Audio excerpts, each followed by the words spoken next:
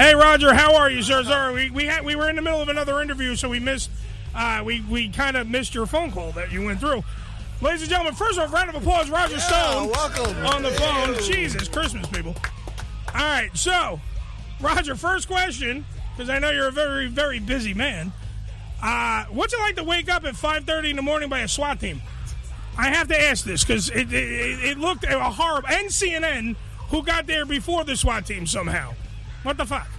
Yeah, it's amazing. I mean, recognizing that I am charged with nonviolent process crimes, that I have no previous criminal record, that I do not own a valid passport, nor do I own a gun, and the idea that I would be a flight risk is disproved by the fact that the magistrate gave me bail on my signature, essentially. This was the kind of thing you'd expect in Nazi Germany or Soviet Russia. It's hard to understand why the government spent $500,000 to send more men after me, men and women, than they sent after bin Laden.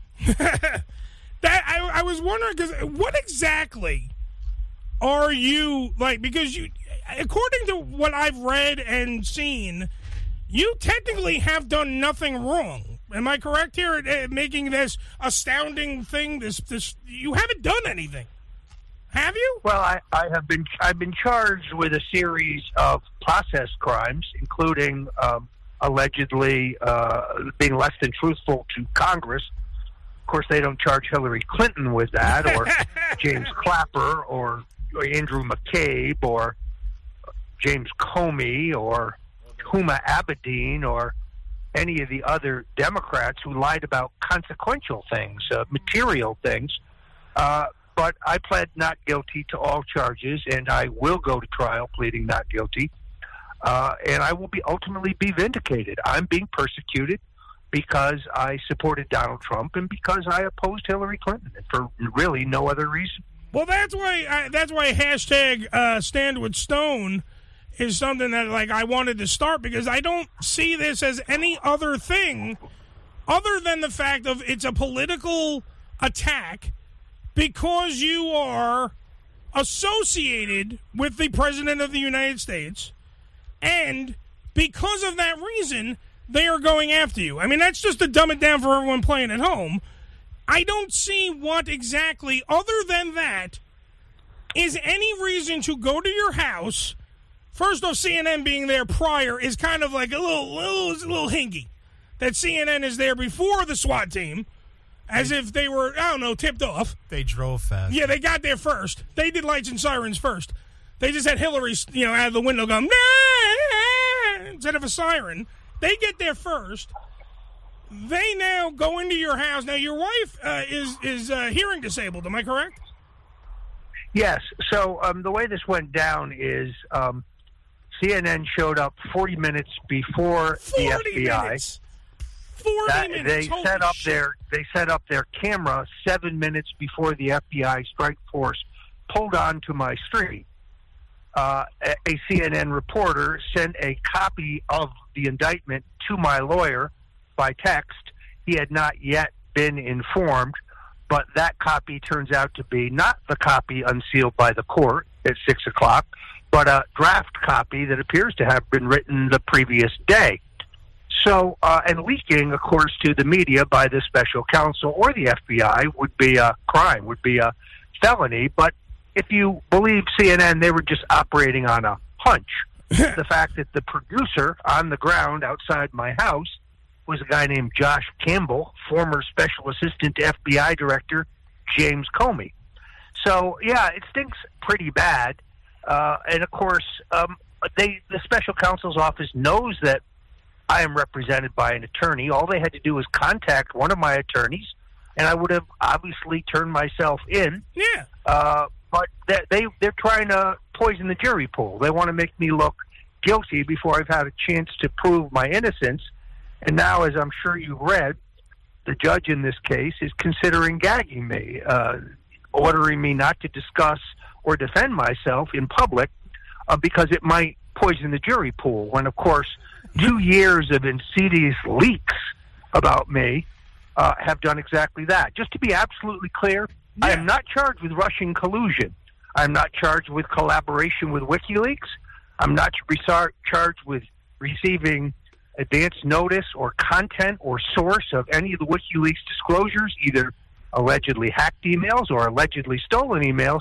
Now, I'm not charged with any of those crimes, although you wouldn't know it if you read the New York Times or the Washington Post coverage. Well, that's what I'm saying. They paint you out to be something else.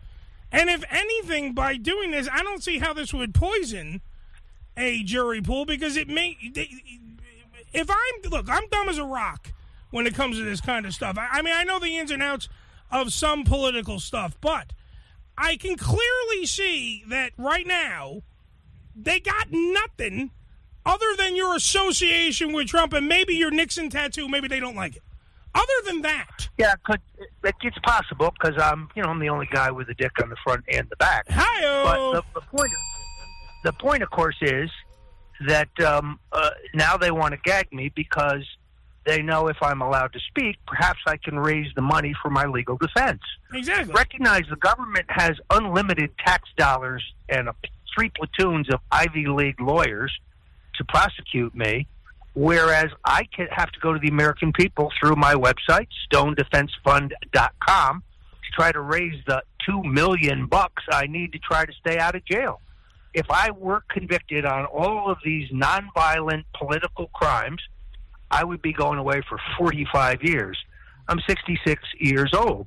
But on top of that, rousting my 71-year-old wife, who's deaf, at gunpoint at 6 o'clock in the morning, and making her walk out on the street in a nightgown and barefooted while I'm standing next to her handcuffed, so CNN can film it, I think that's cruel and unusual, frankly. And it doesn't make any sense. This is what I'm saying. First off, a gag order doesn't make sense in this kind of a case, because why would you not be allowed to talk about what you believe is either a conspiracy or what you believe is the opposite of what they believe? You should be able to speak your mind. Also, that's your bread and butter. That's how Roger Stone makes his money. People give a shit about what you have to say. That's what you do. So essentially, putting a gag order on you seems a little bit like a personal attack and nothing more. It just seems, it doesn't make any sense. Logically, your job as an author, as a guy that writes a best dressed list, a guy that has a dick on the front and a dick on the back, by the way, great joke. The fact is, it doesn't make any sense other than being a personal attack. So, that being said, if they were to actually, thank God, by the way, you didn't get the gag order, or we wouldn't be doing this interview right now. Because I know that they were trying, you were on with Jim and Sam on Sirius XM, I know that much, channel 103, by the way, Faction Talk, check it out. But they, that might have been the last interview, but then now you're on what the judge is calling a media tour. They're like, oh, Mr. Stone, it's not a media tour. But meanwhile, why would it's not a media tour? You're just going show to show trying to defend yourself. I mean, am I seeing this wrong? And people want to answer. No, I think you're absolutely right. I mean, it's the government who's been conducting a media tour, because for 2 years I have had to read every other day Daily Beast, Newsweek, HuffPo, Washington Post, New York Times, Wall Street Journal. Roger Stone's been colluding with the Russians. No, I haven't. Roger Stone's being investigated for being the intermediary between the Trump campaign and WikiLeaks. False. I'm not charged with that. There's no evidence or proof of that, because it's not true. So the government leaks like a sieve to try to destroy me and discredit me, yet when I try to step forward and defend myself, why, oh, that's dangerous, it might taint the jury pool. They're already tainting the jury pool. They tainted the jury pool in the manner in which I was arrested. I mean, I'm not El Chapo. I'm not Pablo Escobar. No, you're better looking. Believe me, they had a lot fewer men guarding our consulate in Benghazi than they used to take me down. Nah, and they're like, all right, so we have like Jerry in the Facebook Live suite who's saying they want to gag him because he's making a fucking circus out of this. However, I'm going to reiterate the point, because I know that Joe answered him already and saying that, there's no facts, it's just bullshit. But I'm going to reiterate the point. If I was accused of something, you would literally have to gag me. Not put a gag order on me, I'm saying go out, go buy a fucking ball gag. You could probably find it at Nancy Pelosi's house. Go find a fucking ball gag and put it in my mouth, because I would defend myself tooth and nail, which is what Roger Stone is doing. That's all he's doing. He's defending himself. If you're telling him he's wrong, that he did this, X, Y, and Z, and he's saying, no, I fucking didn't, and they have nothing that really links him to anything, he's already given the emails. He's given the text messages. Yeah. Did he have a text message or an email, I forgot what it was, Roger, where you called some guy a cocksucker? Yeah. But he freely admits that he said it. It's not like he's making shit up. He's not like, he wasn't like, if you ask, here's the way you can look at it from this perspective. People were listening to Tom Arnold that Roger Stone was a fucking, the moment we listen to Roger Stone less than Tom Arnold, I have a fucking problem, and it smells a little bit like collusion to me. Yeah, no, you make it. It's really, though, at the end of the day, it's really about the money. Because if I can raise the money to defend myself, they have a very weak case, and they know it. Yeah. So by gagging me, I can't tell people, that I have a legal defense fund. Every penny goes to the lawyers. It's not going in my pocket, and it's going to cost me $2 million. Plus, I got to go to trial in the District of Columbia. Voted 90% for Hillary Clinton. The judge is an Obama appointee. I don't even have a fighting chance if I can't speak, and my First Amendment rights allow me to speak. So, look, I've gone out of my way not to try to litigate the case on a radio show because it's too complicated and takes too long. But absolutely. Recognize the government in discovery dumped on us 3 terabytes of data. That's 750 million pages. I have 4 lawyers. If each lawyer read 150,000 pages a day, I still wouldn't be ready to go to trial by January 1st of next year. Which means, of course, that they have been reading my emails, reading my text messages, listening to my phone calls for 2 years. And where's the Russian collusion? Where's the WikiLeaks collaboration? Where's any crime in connection with the 2016 election? Everything I'm accused of allegedly happened in 2017 after the election was over. So, look, I face an epic uphill battle, but I'm Italian-American. I'm half Italian, half Hungarian. I'm Italian from the waist down. And I have no intention of, making up stories about Donald Trump or bearing false witness against Donald Trump to get the heat off me. I'm not going to lie. I'm not going to make stuff up. I'm going to fight if people have my back. And Roger Stone has freely gone on record. By the way, we're talking to Roger Stone, which is an amazing thing going on. You can help his legal defense fund. Roger, tell him where to go.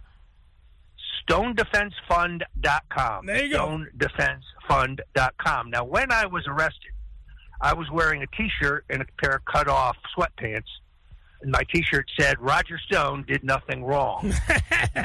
You can get those. You can get those at 1776.shop, 1776.shop. The money goes 100% to my legal defense fund. So if you want to pick up your T-shirt and wear it in solidarity, as Ann Coulter is doing, as my friend Milo is doing, as Pastor Mark Burns, many other conservatives are doing, I'd be honored. But StoneDefenseFund.com, or you can go to WhoFramedRogerStone.com. Takes you to the same place. All right, so what exactly, by the way, did you think? Because you obviously, I know you watched it. State of the Union last night. It was on every TV set from here to Timbuktu. I know you definitely have watched it. What did Roger Stone think of the State of the Union? I thought it was masterful. I thought it was Reagan-esque. It was upbeat. It was conciliatory, but still the president didn't concede any ground. He made a very strong case as to why we need to secure our southern border. But where he really scored is on the question of jobs. I mean, 4.8 million new jobs since he got in, 500,000 manufacturing jobs. Those are the ones they said were never coming back. Wage growth at the fastest pace in American history. The lowest unemployment since 1959. The lowest unemployment among African Americans and Hispanics in the country's history. I mean, that's a success record any way you slice it. and the only person who seemed unhappy about it was Leatherface. I mean, what's her name? Nancy Pelosi, yeah. Leatherface. From the Texas Chainsaw Massacre, you might have remembered her from such films as I'm Gonna Get You, Sucker. Nancy Pelosi, by the way, I said this the other day, she looked like she was like happy that she was invited to the party, and then she found out that it was a party for the guy at work that she hates. That was her whole face throughout the whole thing. She's going over the script. She's going over everything. First off, I thought that was kind of rude for you to be fumbling through paperwork during the State of the Union. Shut up and sit there. Let them talk. If you don't agree with them, don't stand up. It's very simple. I mean, like, look, I'm not a big Trump mark, but that man, I have to say, last night commanded the room. He had laugh breaks. They were singing happy birthday to a Holocaust survivor. He got chicks to stand up that were against him, but they gave him a standing O anyway. He worked the room. I mean, this is what we have to realize. We can't just attack guys like Roger Stone because we have a difference of opinion. You know what I mean? You have to work together or we're not getting anything done, which I think was the subtext of the whole goddamn speech. We need to work together. Well, watching those women wearing white, I haven't seen that many Democrats wearing white since they formed the KKK. I was just about to say they were missing their hoods. You're absolutely correct. James in the Facebook Live suite said Roger should have used the bleach bit and acid wash his hard drives and use a hammer and on all his cell phones like somebody else, wink, wink, Hillary did. So, I mean, I'm just saying. Well, unfortunately, I made the mistake of using the bleach on my hair. So, hi-oh. Anyway. Did you see, by the way, did you see Marlee Matlin posting a picture of you at the salon yesterday? Yeah, I did. I wonder what she thought of the FBI rousting my 71-year-old hearing-impaired deaf wife at gunpoint at 6 o'clock in the morning, Marlee. How'd you feel about that? That's what I was saying. I was literally thought of that when I saw the picture of Marlee Matlin, who is literally the poster girl for deaf actresses and deaf people everywhere. Because when you think deaf and you think Hollywood, you go right to Marlee Matlin or you think of the chick from Sesame Street. Remember the chick from Sesame Street, Billy? No, I didn't. The one that, she had the short hair and she couldn't hear anything. Couldn't hear a damn thing. Those are the only two I can think of. And she's mocking Roger in a salon who was getting his hair done because, the guy's going to be on TV. That's what he does. He also maybe wants to get a haircut. Crazy fucking guy he is. Wants to get a haircut. She's mocking him in the thing, and you're like, but you would think that you would give a shit. He has a deaf wife. Like, you know what I'm saying? Like, you would think that you don't know anything other than the fact that you think he's working with Trump and he's in Trump's back pocket or whatever the fuck everyone thinks. And that's it. It's like that's all they think of. They don't like him. And it's like, we get it. You don't like Trump. But you can't pick on everyone else that might like Trump. Who the fuck cares? Joe on this show loves Trump. I don't give a fuck. I don't care if he's, he likes Trump. He's allowed to like Trump. He's allowed to like Trump. It's okay. We live in a world where you're allowed to like Trump. What, Joe? I said, I am right. You are right. That's fine. He believes he's right, Roger. I can't do anything about it. I'm sorry. But, there is crazy people in the world, Roger. It just happens. I literally just posted that response on my Instagram account a few minutes ago. I mean, she's an advocate for the deaf. What about the abuse of my wife? I mean, she's not charged with any crime. Yeah. She's not allowed to touch her cell phone. 29 agents pour into my house. They tear the entire place up. Now, to their credit, they tried to put it back together, and I'd have to say the individual FBI agents, once I was taken in custody, they were very professional and very courteous. But I got to tell you, many of them were looking at me and rolling their eyes. They didn't like these orders. They knew they came from Washington. They knew it was unnecessary. But none of them said that, but you could tell by their demeanor. Roger, some very good men and women were forced to do this. But did they think you were going to run? It's really inappropriate. I'm trying to understand it. Did they think you were going to run? What was the point of the 5:30 a.m. wake-up call with a full SWAT team, tanks, Ocho Cinco, your neighbor on freaking Twitter, writing, there's like 32,000 squad cars on the block. I'm like, what was the fucking point other than by showing like the use of force? We can assemble all these people to stop this guy. What was the actual point? That's what I'm saying. If you actually look to try to make me appear to be public enemy number one, to taint the jury pool. Look, 17 vehicles, including 2 armored vehicles, a helicopter overhead. I live on a canal, 2 amphibious FBI units on the water. He was going to swim for it. Completely surrounded by 29 agents, all wearing night goggles, all carrying, assault weapons, all carrying sidearms. A little over the top, wouldn't you say? I'm 66 years old. Now, I'm in pretty good shape, but I don't own a valid passport. I don't have a gun.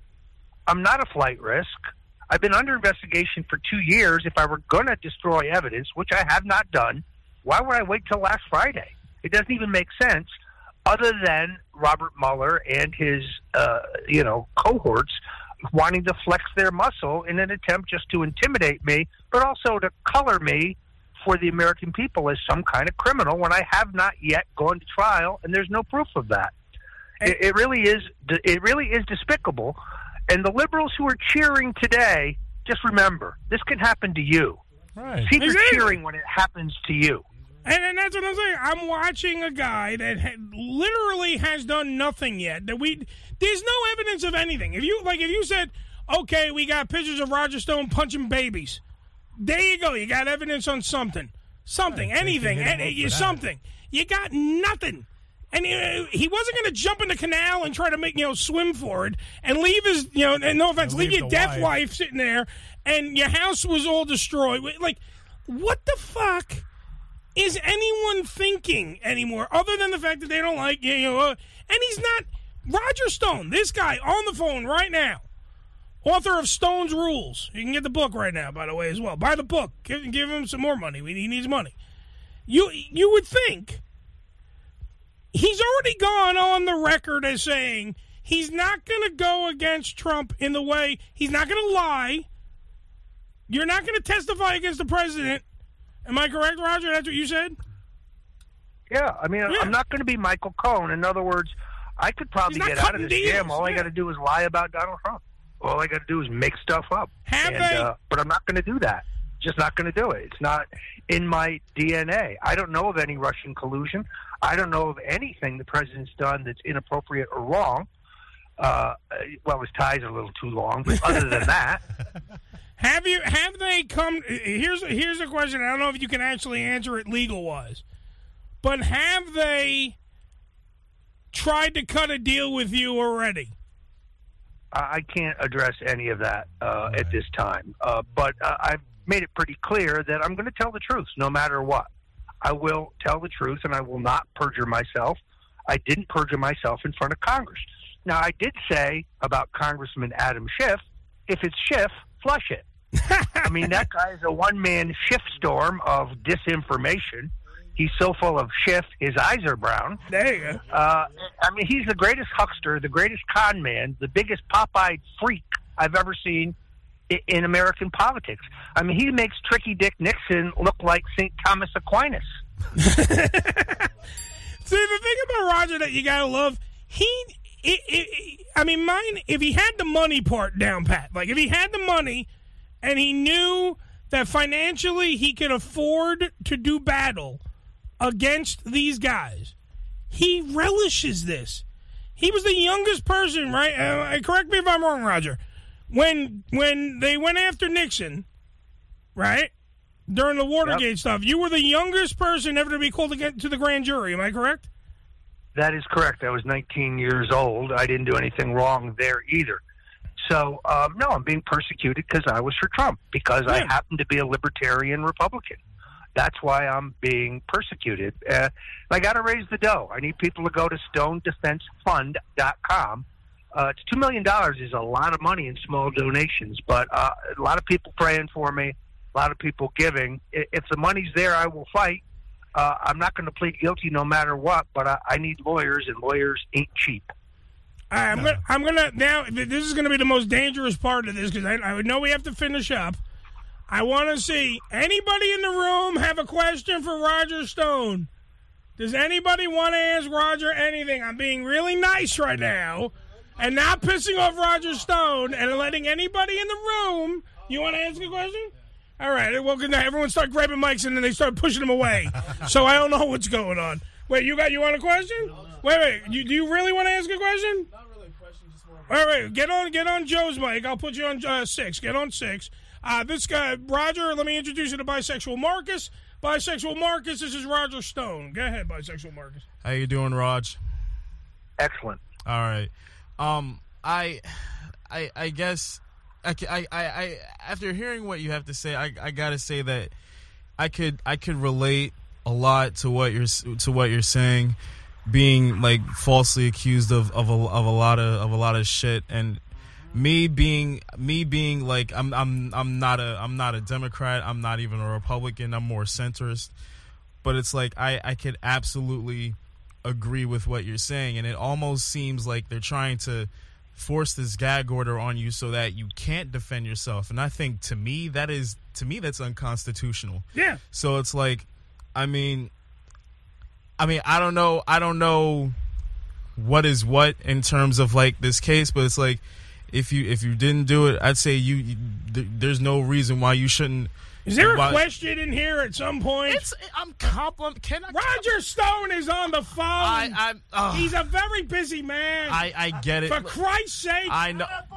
The point of this whole thing is just I hope you do continue to fight, and I hope they don't fucking silence you. There you go. Well, I appreciate that. Boys, I've got a steak and a martini that somebody else is paying for, waiting for me. Very nice. So, and I'm a man who needs a free meal these days. All right, round of applause. I appreciate being with you. I'm happy to come back if the judge does not gag me. Absolutely. Anytime you're not gagged. Many thanks. All right, Roger Stone. Roger, you still there for 1 second? Yes, StoneDefenseFund.com. StoneDefenseFund.com. Many thanks. And 1776.store, right? Shop. 1776.shop to get your Roger Stone Did Nothing Wrong t-shirt. There you go. Round of applause for Roger Stone. Okay. There you go, Roger. Thank you, man. Thanks, guys. There you go. All right, so good luck, Stone. I literally opened the mic for Bisexual Marcus, and he's like, I like you. I don't know what you did. Yeah. But you're getting You blabbered a little. There was a little bit of blabbering. Wait, get on mic 6 if you want to yell at us from across the room. You fuck. I was saying I could relate to the man. Excuse me. Not in front of JoJo Bananas. Use your fucking language like that in front of JoJo Bananas. I'm sorry. How are you, Roger? How you doing? All things being equal, I'm pretty damn good. Pretty damn good. Come on. Even if you are going through a bad spell in your life right now, let's just face it, you don't look bad when you do it, sir. And you know that. Well, that's, of course, grace under pressure is the key. And as most people know, I'm facing a 7-count criminal indictment from Special Counsel Robert Mueller. I have pled not guilty. I'm going to trial this November. It's virtually bankrupted me, but I'm looking forward to my day in court. I'm going to make a vigorous case for my innocence, and I believe in the end I will be acquitted. But the best part about it, in all honesty, is literally millions of people are supporting me in my quest for vindication. So I'm in excellent spirits. All part of the Roger Stone Legal Defense Fund. You can go to Stone Cold. No, you can't, because that's the wrong fucking thing. You go to Stone Defense Fund. Don't go there. Don't go to Stone Cold Defense Fund, because then Steve Austin makes more money. Yeah. Don't do that. That's exactly right. Exactly right. You want to go to StoneDefenseFund.com, right, Roger? That is correct. Now, if you want to read what I have written, you can go to StoneColdTruth.com. Yes. But if you want to give me a contribution, and no amount is too big or too small, and here's the cool part. It's also totally confidential. There's no legal requirement to report this. So if you want to send me $10 million tomorrow, you could. Feel free. A disclaimer, I don't take money from foreign nationals. You must be a U.S. citizen. Okay. So if you have an accent, stop writing the check. That's right. Is what we're saying right now. You must be... Unless it's kind of a phony French accent, in which case I'll take your money as long as you're a U.S. citizen. Sacre bleu! Oui! Sacre bleu. Sacre If bleu! you're doing like a Pepe Le Pew thing, but you're a U.S. citizen, I'll still take the money. There you go. StoneDefenseFund.com. If you smell like a skunk, he'll still take your money, which is always a plus. So you've been going through a lot of stuff. We understand that, but I know you just did some event right in Memphis at the Pony. Jerry Westerland did an event, right? Tell me about that because I heard good things. I'm hearing good things about this event. Well, first of all, Jerry Westerland is really a patriot and a major advocate for free speech and free expression. He is an old former Republican, libertarian, political operative himself back in the day. Now he has built a small empire of gentlemen's clubs across the country. And it was a great evening. First of all, it's a great club, great people. And it's kind of funny. I went from speaking to the prestigious Oxford Political Union in London a year ago to speaking at the Pony, a gentlemen's club in Memphis, Tennessee. And I had more fun at the Pony, I got to be honest with you. I am not shocked. I mean, Oxford, way less clothes. It's very weird. The Pony, more clothes. It's a weird thing. Well, I was signing autographs. I signed one woman's derriere. That definitely did not happen at Oxford. God bless you, Roger. Doing the Lord's work. Doing the Lord's work. It was funny because when he didn't use the O in Roger. He used her balloon knot. It said R, balloon knot, G-E-R, Stone. It was very nice. He was very artistic. Good job. I did want to ask you a political question. What do you think about Sarah Saunders, leaving her position? And we're hearing that she's going into some kind of political outfit. She's going to be running for governor or something, right? Yeah. Well, remember, her father was the governor of Arkansas. She comes from a political family. She's battle-tested, to say the least. Nobody ever put Jim Acosta down better than she did. I mean, he's a twerp to begin with. Not in any way can be considered a journalist, just kind of a loudmouth showboater. And she put him in his place just repeatedly. That is the toughest job in the world. And she did it with grace. It's not easy to speak for a president who, frankly, likes to speak for himself. Yeah.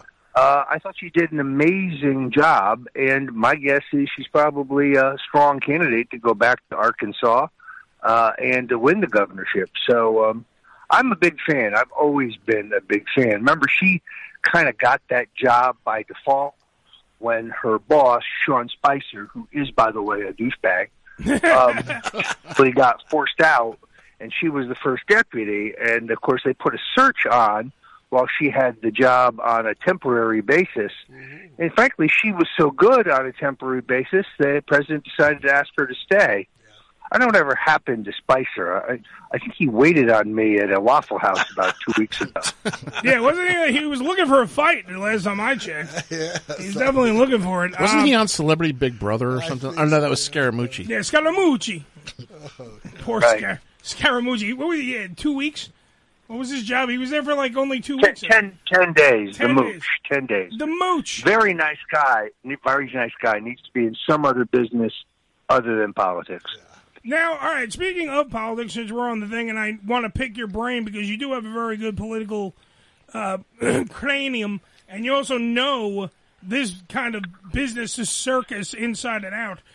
With the 2020, presidential election going to be, it's coming up real soon. People don't think it is, but it is. Do you think right now that the Democrats have anybody that could actually compete against Trump to take the title? Do they have anything? Because the way I look at it, Biden is tainted right now because automatically he's just a creepy toucher now. Well. You got Bernie, who's automatically tainted because he's 90,000 years old, and people don't want him to be. They're like, he's too old to be in office, and all this great stuff. And besides it being his nose, he's like a fart in the wind, and he's what are you going to do? But I don't see there being a strong runner to take on Trump because. Let's face it, Trump will cut you down to size real fast, no matter what it is. Whether you like him or you hate him, he will cut you down. So do you think that there's anybody out there that could beat him?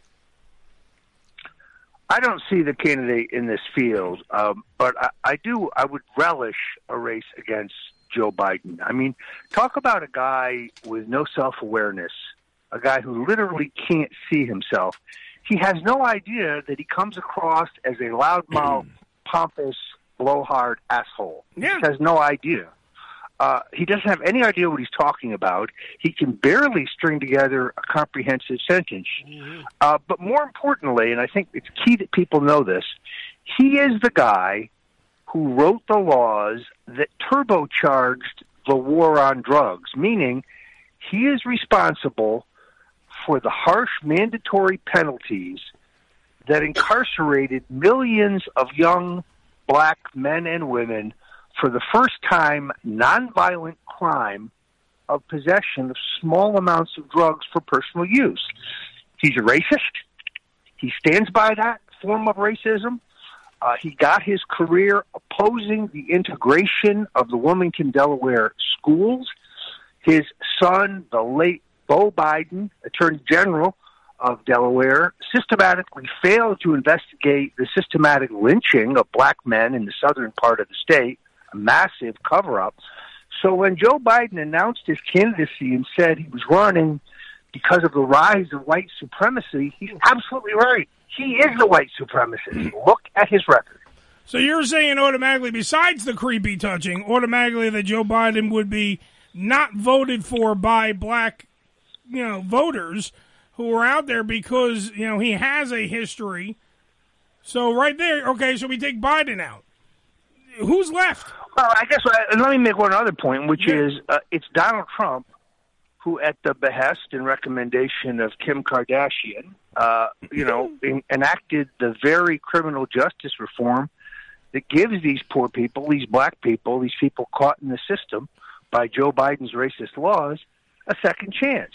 Yeah, I like that comparison. Now let's examine the fact that for some weird reason, Joe Biden cannot keep his hands off of women and children in an inappropriate way. That's just weird. It is. I don't know if it's sexual or whether more precisely it's messianic, like he thinks he's touching you. This guy has a very, very high opinion of himself for someone who literally has accomplished virtually nothing. I know people who worked in the Obama White House when he was vice president. Roughly a year into the first term, Valerie Jarrett had to take the vice president aside and say, Joe, stop calling people on the phone. Stop giving orders. Stop sticking your nose into stuff. We don't want you to do anything. Go sit in your office and stay there until we call you. And Biden somehow had this weird idea that Obama was a dumb guy. That's wrong. Obama's very smart. Exactly. Yeah. And was going to run his own government.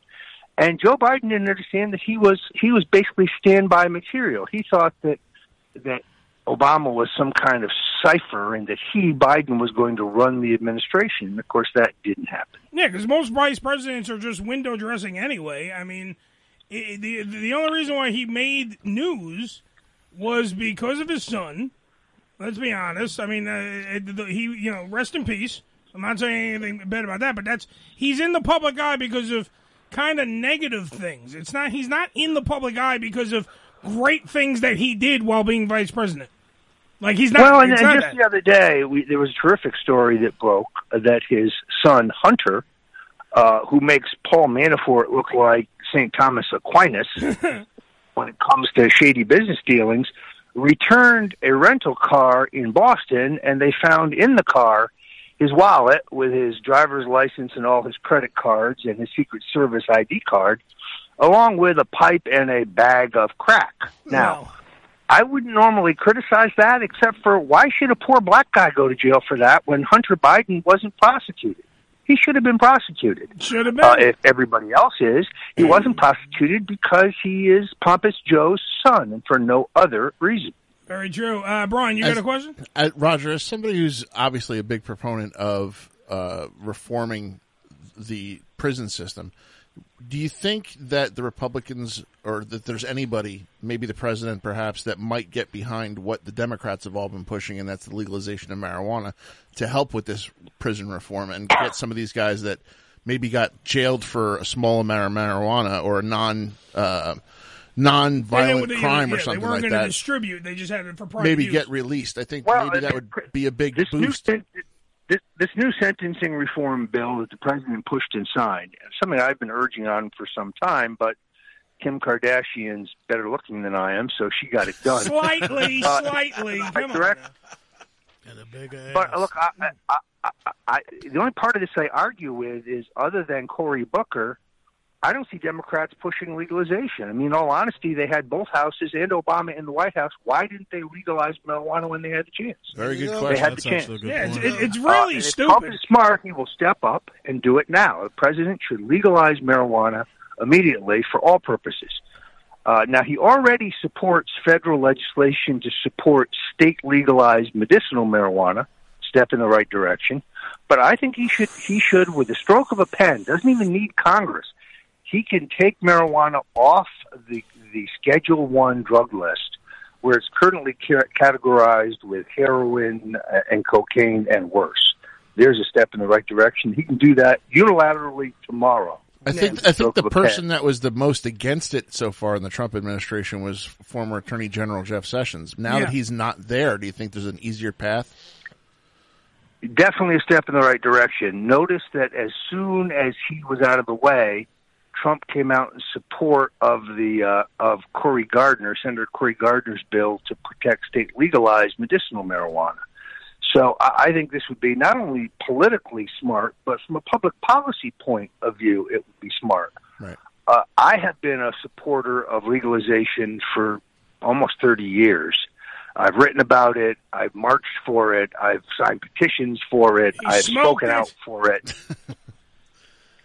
I think I'm definitely pro pot, and I make no bones about it. Yeah. As somebody who's worked 20 years in EMS, I mean, I just see that the opioid epidemic is getting wildly out of control, which I think we can all agree. It's already with. out of control. It's but not even. I think legalizing marijuana would be a good way to combat the opioid crisis, because what they're doing now by criminalizing these people that take prescription pills, instead of criminalizing them or demonizing them, they should be allowing them to transition over to medical marijuana or regular marijuana, and then that would alleviate a lot of the opioid problem that you're having, because a lot of these people can't get their pills anymore, so then they go to the street and wind up getting street drugs instead. Mm-hmm. It's not good. Could not have said it better myself. And the president, I think, has made it very clear that he considers the opioid addiction crisis a much greater problem. Drug abuse is a public health problem. It's not a criminal justice problem. And we really need reform here. And you're not going to get it from the Democrats. They had their chance, and they did nothing. They blew Now it. it's up to Donald Trump. And I think prior to this election, he may make his move. See, I think Trump is also going to move forward with it because he is a businessman. At the end of the day, cut and dry, he's a businessman. And he understands the logistics behind the money-making business. It makes good business sense. Yeah, exactly. That is marijuana. The marijuana, for everybody's, you tax it, sell it in the dispensaries, make it, the crops that come out of it, everything. I said this when Obama was in office: legalize it and fix the national debt problem. Yeah, and the medical benefits. The problem is the way in which you legalize it. Let's take Florida, for example. Let me walk you through this because it's pretty amazing. You want to get a medicinal marijuana card. First of all, you must go to a certain doctor, a qualifying physician. There's not that many of them. They kind of ride a circuit. So, they're in West Palm Beach on Thursday. So you got to make your appointment. That's $150. Now you got to bring your medical records from your regular doctor. That doctor then certifies you to the state. Your information goes on a state registry. I don't like that. And then secondarily, you have to have one of, I believe, 12 very specific diseases like cancer, multiple sclerosis, multiple dystrophy, so on. Pain in your lower back? Sorry, that doesn't do it. Anxiety, depression? Nope, can't write a prescription for those. You've got to have one of 12 very specific diseases. Now they put you on the state registry. You can go to the state and get your card. That's another $150. You're now in for $300. You haven't had your first toke. Now, once you've got that, you have to take your card back to the same doctor, must be the same doctor, who gives you a prescription. And the prescription has a strength of cannabis that's based on the disease you have. So, for example, for cancer, you would get a stronger dosage than, say, glaucoma. That's another $150. You're now in for $450. You still haven't had any weed. Now you go to a state dispensary and you buy your cannabis, although only the type they'll let you have, let's call that $100. Okay, you're in for $5.50. You finally got your marijuana. Oops, guess what? Your card expires in 90 days. Now you got to go back to the first doctor, and guess what? That's another $90 to get it renewed. Oh, you need more marijuana? You've got to go back to the doctor again. That's another $150 for a new prescription. Jesus now Christ. You go back to the state dispensary. You get the picture? Yeah.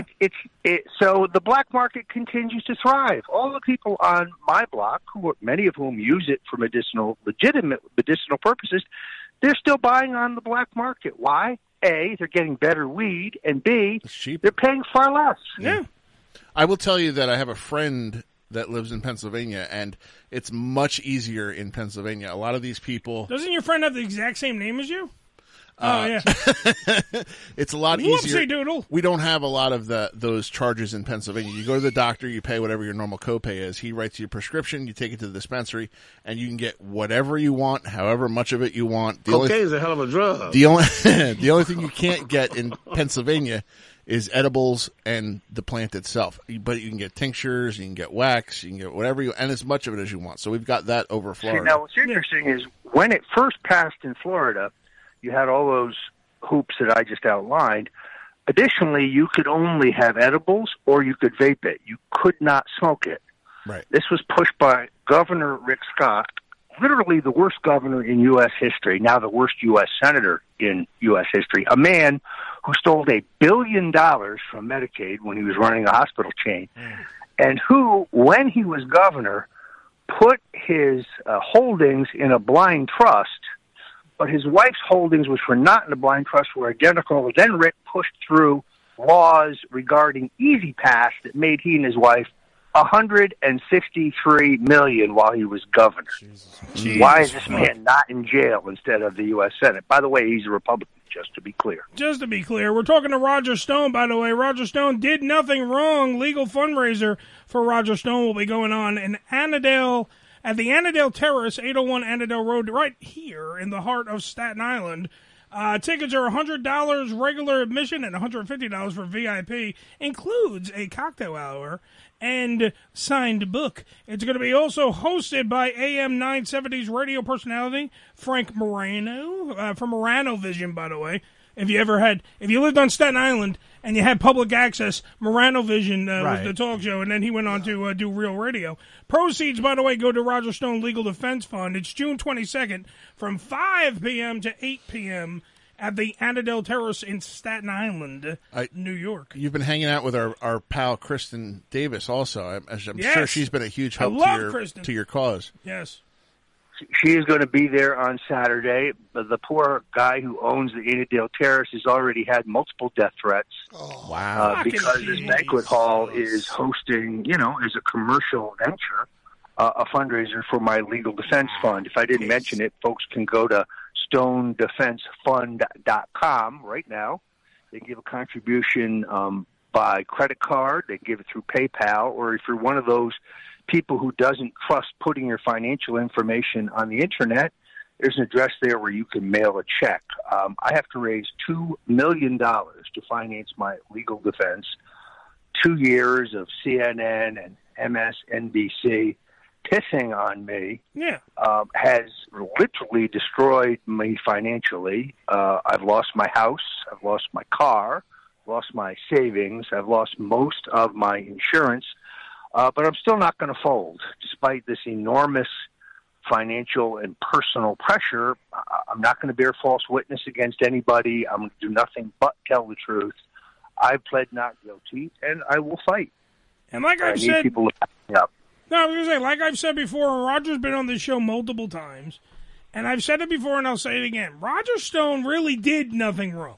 Like, I understand it's a cute little thing you put on T-shirts, and maybe it's the buzz, little mantra that's said and everything, but Roger Stone did nothing wrong. Roger Stone didn't put, for the people, by the way, sending death threats to the Annandale Terrace, Roger Stone didn't put Donald Trump in the White House. America did. Yeah. Hate to burst your bubble. People actually fucking voted. He won. He got in. I understand that. Hillary lost, and you're still pissed. Got that. That's cool. That's actually a good point. I mean, And me, I've listened to the Mueller report, and it makes a lot of sense. He's just made him throw up. Did you hear that? I know. Right. But it puts a lot of perspective into it. Is really no matter what Mueller has to say or what he's accusing you of, it's not you that put Trump in. It's It's America. America did that. Yeah, it makes a lot of sense. Roger Stone did nothing wrong, and that's why we want you to actually send money to StoneDefenseFund.com. Go to the Anadel Terrace. Go to the shows. Let Roger speak his mind. Listen to what he has to say. If you don't believe him, that's fine. Make the judgment. Fine. You don't have to like him. A lot of people don't like him, and no offense to Roger, I like him because I don't think he did anything wrong. I really, truly don't believe you mentioned the T-shirt, the Roger Stone did nothing wrong T-shirt. That's the T-shirt I was wearing when I was arrested in the early dawn hours of January 25th when 29 heavily armed FBI agents stormed my home to take me into custody. And remember the CNN thing. This shirt has really kind of taken off as an icon. You can get it, by the way, by going to 1776.shop. 1776.shop. You got your Roger Stone T-shirts, your Roger Stone hoodies, your Roger Stone sweatshirts, your Roger Stone tank tops. It's all there. And if you will put on your Roger Stone Did Nothing Wrong T-shirt and take a picture, particularly if you're a good-looking woman, I will be more than happy if you send it to me to post it on my Instagram page, where over 50,000 red-blooded Americans can see it. So Roger Stone Did Nothing Wrong. Get your T-shirt at 1776.shop. Take a great picture of you wearing it. You should see Kristen Davis's picture of her wearing God, I love Kristen Davis. Go ahead. I'm more jealous. By the way, I have more reason to hate him than anyone. He gets to hang out with Kristen Davis. Okay, I have more reason to hate Roger than anyone else, politically or anything. Okay, hangs out with my imaginary wife, Kristen Davis. All right, he's godfather to her child, her beautiful bouncing baby boy, beautiful kid. Well, of course, because the mother's president. Future president. The kid has luscious locks. Beautiful hair on that child. What, Marcus? What? Oh, I got a question for Mr. Stone. Don't ask him how big it is. He's going to tell you. I'm not going to do that. For Mr. Stone. All I say is when I walk down the street, people think I'm a tripod. Hi-yo! But there's a reason Kristen hangs out with him. Yes, I'm jealous. But I wanted to ask. I'm somebody who's very casually, watching the news, the 24-hour news cycle, and it always seems like I'm always being fed a line of shit, whether it's from Fox News or CNN or MSNBC. Well, by girls that you date. Shut up, Eddie. Sorry, my mic's on? I'm sorry. Please ignore him. Sorry. But what advice do you give somebody? Because again, I know we're different on what party we represent or whatever. But what advice do you give to somebody like me who's young, who doesn't how to spit it out, boy. Spit it out, Marcus. I'm trying. Jeez, how do you sort through the truth of what is being told to you nowadays? Well, first of all, let me say I don't get my news from CNN for the sole reason I don't eat out of the toilet. Hi-yo! CNN is not a news outlet. The people who work there are not journalists. They're con men. They're bullshit artists. They're liars. Wolf Blitzer, by the way, has the worst breath of anybody you've ever met. Certainly the worst breath of anybody on television. He's a con man, fraud. Every other word out of his mouth is a lie. Jake Tapper is full of crapper. This guy is so full of shit, his eyes are brown. And literally nobody on CNN has any journalistic ethic or regard for the truth. They just make crap up as they're going along. MSNBC, just as bad. Ari Melber, a lowlife. His personal heroes in life, Elliot Spitzer and Eric Schneiderman. These are the people he holds up as role models. Figure that Another out. guy who you can always tell when Ari Melber's lying. You know how? He's his moving lips his are mouth. moving. Exactly. But to answer your question, I think the answer is a free, unfettered internet is crucial. Because that gives you the opportunity to go out there and read whatever you want. If something comes to your interest, let's just be euphemistic. You see something on CNN that says, Lee Harvey Oswald killed John Kennedy and he acted alone. Okay, fine. But there's 1,000 other places you can go on the internet to find really solid information that would indicate that none of that is true. When they start censoring the internet, when they start taking down those sites that give you an alternative point of view, they're limiting your ability to find the truth. So I guess the first thing I would say is regard everything you see in print or on television or on the radio with skepticism. If you hear it on CNN, there's a 99% chance that it's just incorrect, false. Some outlets are better when it comes to broadcasting the news, but I would suggest you take everything you hear with a certain degree of skepticism. If the federal government says it, it's almost surely incomplete or inaccurate. But then take it upon yourself to do your own study. Figure out who you believe. Do the reading and the research yourself and figure out, exactly what you think is correct. The system only breaks down if they take away the sources, so you can't do that. That's how America operated in the 60s. There were 3 television networks, and if they said something, that's it. That was the fact. No alternative point of view was available on any platform, any place. You just had to accept their word for it. So the example I use, Oswald killed Kennedy, wrong. Acted alone, also wrong. But that was the prevailing view because that's the only information you were allowed to consume. And nobody who had an alternative point of view was allowed to speak on any platform anywhere. I don't care. Thank God that those days are behind us. But now the internet social platform giants are trying to put the toothpaste back in the tube. They want to go back to the day where they just silence people. In other words, not healthy debate, not vigorous disagreement and discussion. No, the left wants to shut you down. I mean, there's a piece in Salon the other day saying that, not only is Stone a toxic clown, but he's a danger to our democracy. No, you assholes. You're for censorship. You are the danger to our democracy. Well said, Roger. Roger Stone did nothing wrong. Legal fundraiser for Roger Stone, Annandale Terrace in beautiful scenic Staten Island at 801 Annandale Road in Staten Island. Tickets are $100 for regular admission, $150 for the VIP. Cocktail hour includes signed book hosted by radio personality from AM 970, Frank Morano. Proceeds go to Roger Stone Legal Defense Fund. Remember, it's June 22nd. That's this Saturday at the Annandale Terrace, 5 p.m. to 8 p.m. Roger, thanks for being on the show, man.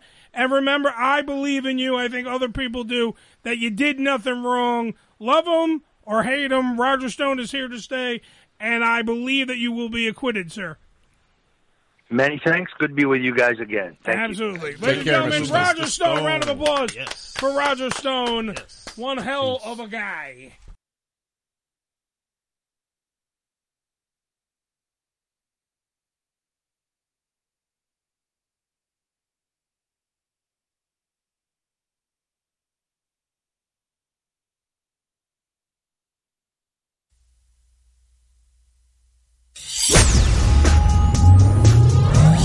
This is Ham Radio, fighting the war against the...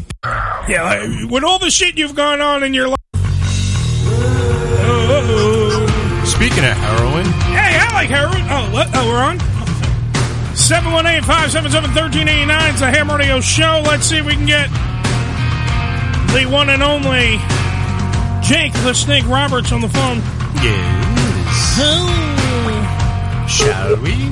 We're trying. A little dialing. Well, you have dialing music going on. See how, this is playing? Hello. Yellow, I'm looking for WWE Hall of Famer and legend and fucking kick-ass guy, Jake the Snake Roberts. You might have that. Oh! Yeah! God damn it, there's a legend on the phone, people. Yeah, there's a legend. A legend. Welcome to Ham Radio. Damn it. He's been here before. He's the one hell of a guy. Yes. Jake, how the hell are you, sir? Doing wonderful. Doing wonderful. You sound fucking amazing, by the way, bro. Yeah, pretty good, bro. Got a little bit of a cold, but I'm all right. Yeah, with all the shit you've gone on in your life, a little cold is nothing. Nothing. Yeah, right. Yeah, you know what I mean? Jesus Christ, a cold. Yeah, I've kicked out of worse. Absolutely. Yeah. All right, so Jake is, like we said, he's a WWE Hall of Famer. He's a legend. He's doing Skankfest. Billy, when's Skankfest on the thing, Billy? Go ahead. Skankfest NYC, June 21st through the 23rd at the Brooklyn Bazaar. Ooh. 150 Greenpoint Avenue, Brooklyn, New York. Now, how did you make the leap? Because you're doing stand-up comedy, right, Jake?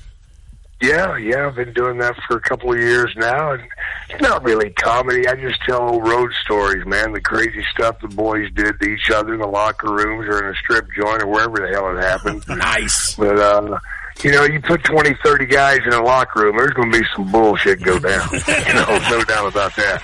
So true. I'm not talking about anybody's little sister either. I'm talking about everybody's going down. But, yeah, it's a good time, man. It's a real good time. I mean, I get to take a trip down memory road, and the fans get to hear what was going on in the back and in between the shows. So it's a blast for everybody. So you're telling road stories? You tell them like times when everything. So like when ribs were pulled, when all that shit. Yeah. See, that sounds. When accidents happen, like when a snake accidentally fell over the top of a toilet, over top of somebody when they were taking a shit. Well, those things that happen. happened a few times. It happens from. But I was hanging the snake up to dry. That's all I was doing. Well, when you fell over on. When you get your snake wet, you got to dry it off. I mean, that's normal. Damn right, man. Who wants a wet snake? No one. I know that we talked about it before when you were on the show before, but I gotta go back just for a second when you and Mach did the biting of the arm bit, and you told the story, but I need you to tell it again for the people that haven't heard it. Oh no, they're gonna have to wait, man. They're gonna have to wait for that. Oh come on, it's that's a key point in the show. Now they're gonna hear that Skankfest. I want to tell you about the reason I'm doing Skankfest. Yeah, I think I've been out with that bitch. Okay, Skankfest. I know I've been with her, man. She's an arena rat out of New Jersey, isn't she? I mean, now they got her over in Brooklyn doing the boys. I don't know, man. I just heard the name. I'm like, hell yeah, I want to do that show. Well, Skankfest. You know that the ring rats like to travel. They go where the boys are. Oh my God, I know that's right. They got looking for cheese, man. Damn right. So right there, for the price of admission, you're going to get to hear the Macho Man Randy Savage, Jake the Snake Roberts story. Man. That right there. Let alone with everything else that Jake is going to, tell you, going to weave you the rich tapestry of tales. That story by itself is worth the price of admission. So you need to go to Skankfest for that. Let alone everything else. Throw that on there, and then you throw 2 or 3 Rick Rude stories in there, and a couple of Andre farting stories, and you have a nice fun. All right, because you were around during it. Did Andre? Because we all watched the documentary about Andre the Giant, and one of the biggest things in his repertoire in all the stories was that his fucking ass was a lethal weapon. It was. Man. You gotta consider a giant can fart for an extremely long period of time, man. It wasn't no little blast and then you were done, man. We're talking about a 30, 40-second fart. Jesus. Yeah, that was nothing, man. I mean, it was really ugly, man. I mean, I've been on an elevator before when he'd do it, and the doors would open and nobody'd walk out. He'd just be the only one left that could still walk. Everybody else is down. Worse than 9/11. Man down. I got a fart here. It's brutal, man. I'm serious, man. He farted on me one night in the ring, man. He was sitting on me when he did it, and I thought I was having a stroke or something. My shoulder started vibrating, and I didn't know what the hell was going on, and he starts laughing. Well, the referee's like, Andre, what are you doing laughing in the ring? He's like, I'm farting. And I'm like, did he say farting? And the referee walked off. He come back 30 seconds later. Now why are you laughing? Because I'm still farting. He finally got up, and when he got up, I had like a wine stain on my shoulder. I thought it was a birthmark, It was pretty ugly, man. But you got to consider, he's got 30 to 40 beers and a couple of bottles of wine and a fifth of vodka in that boiler, and it's been fermenting for a while. And you're shaking got to go around. somewhere, man. And too bad it went all over Jake. Yeah, it was bad. It was an ugly night, It was a blast radius of that one. But it didn't come off, man. All right, so now we just recently lost King Kong Bundy. Was he a big farter? I would think Bundy's a big farter too. I don't know so much about that. I was around Kong a little bit, man, but I remember one time in particular, he was in the car with me and the Road Warriors, of all people, and we pulled up to McDonald's, and he got like 7 double cheeseburgers and a Diet Coke. And everybody's like, what the hell? Diet Coke? You got to watch calories somewhere, brother. Fucking kidding me? 7 cheeseburgers, 5 orders of fries, and a Diet Coke. Okay. Well, he had to keep it, Yeah, man. I watch his weight. I hated hearing that, man. He had to look good in the it seems singlet. like every time we turn around, somebody else is gone, man. Well, that's why we're so glad that you're around, and I know that you. It totally sucks, but the thing was that because Paige DDP was just on the show a couple of weeks ago now, because he has his new book that came out, and I know that you are part of that whole universe because Paige actually saved you. And that is why, I'm so happy that you're going to be at Skankfest performing because... Yeah, it'll be a great time. Yeah, but not only just that it's going to be a great time. Jake, you could have been one of those numbers that we all could have been mourning Well, over. I should have been, man. I tried, I really did try. And I tried my that's damnedest. one I'm glad I failed at, man. I didn't want to live anymore. I was done, man. And, that just tells you how screwed up addiction is, man, because... I was desperate. I went past being desperate, and I'd given up, man. I didn't want to live anymore, man, because living was just too painful. And, I've come out of that, man. Now I like to get out there and let people know that you don't have to go down like that, man. There is a way out. But you got to get yourself around good people, and, if nobody tries to fail, but most people fail to try. Damn right. And, that's what it's all about, man. Just never give up. And I'm glad. I like to get out there, on with the movie and see if I can help some people get on the right track, man. And I've been to lots of jails and a few rehabs, and I never met anybody in either place that said, you know what? When I was growing up, my dream was to become a junkie and a drunk. No, nobody dreams of that, man. But it does happen. No. So once it happens, what do? Well, you got to find the right people, man, and. I'm one of those people, man, because I'll help steer you in down the right road, bro. Well, it was funny because the other day, and that's why, I'm amazed at the 180 or be a 180, not a 360 that you have accomplished. Because the other day, I went to go see Seven Dust. I'm in Jersey at the Starland Ballroom. All right, and literally on the marquee, besides the Seven Dust, WDHA presents Seven Dust, blah blah blah blah. On the next thing that comes up, Jake the Snake Roberts live. And I'm like, what the fuck? Jake? Oh, yeah, man. That's what I'm saying. He's taking over all the stages. Jake is... Damn straight, man. I'm going everywhere, brother, and having a great time doing it. So I want everybody to show up, get there early, bring your memorabilia. I'll sign that stuff up, and let's just talk some shit to each other. Exactly. And see where it all spreads to, And that's the thing. You're such a talent when it comes to... being a talker. That was one of your great fucking points of what you did in the ring. Yeah. Because part of ring psychology is also cutting a promo that makes me want to give a shit about your match. Mm-hmm. And you did that every time. And that, by the way, part of my childhood, you are part of it. And I thank you, sir, for being a part of it. Oh, my God. Well, the bedwetting should be up soon. It's been a while. It's not always... Unless you're just doing it for fun. Well, it's not... I wanted to say it's not always urine. Well, that's not what she said. Boom, boom. Okay. Billy, get a plug. All right, guys, I'm going to scoot out of here, bro. I got to get down the road, man. I'm across town trying to get back to the house. All right, so we'll say goodbye to Jake. Round of applause for Jake Roberts. Yeah, Continue. Thank you, Mr. Roberts. And then Billy will... remember this. To know me is to blow me. You guys do. Bye. All right, Take care. Jake Roberts.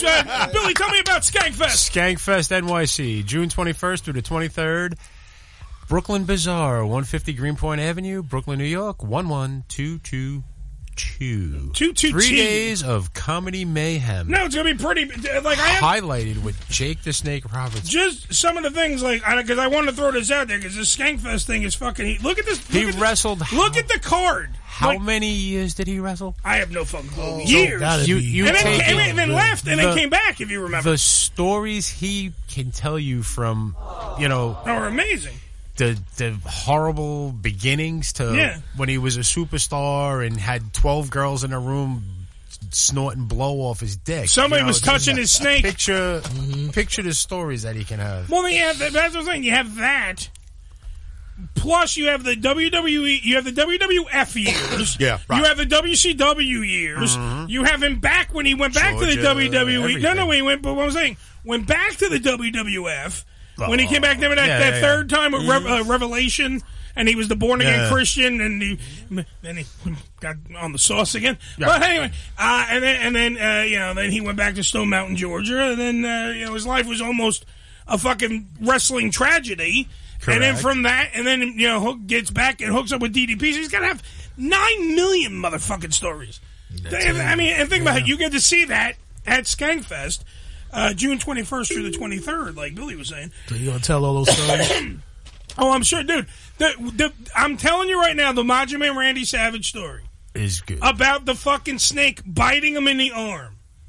If you can find the episode Nick. of this show, go to hamradioshow.com, which by the way got totally overhauled and upheaved and fixed and all done. By Nick. Mm-hmm. It's beautiful now. So if you can find that show, look up the last time Jake was on, because he talks about the thing.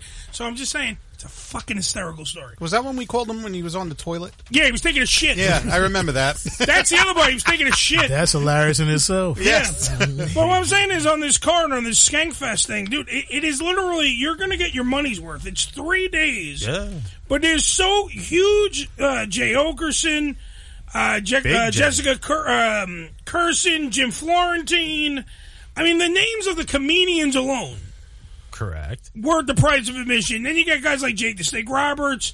I was seeing a whole bunch of Dante Nero's on here, Dan Soder. There was fucking, who was the other one I was seeing? I there like was that Soder. Yeah, it's fucking great shit on there. I don't know. Michael Bisping, MMA legend from the UFC, is on here. I mean, there's so many people that are going to be at the show. It's podcasts that are out there. Anthony Cumia's show going to be there.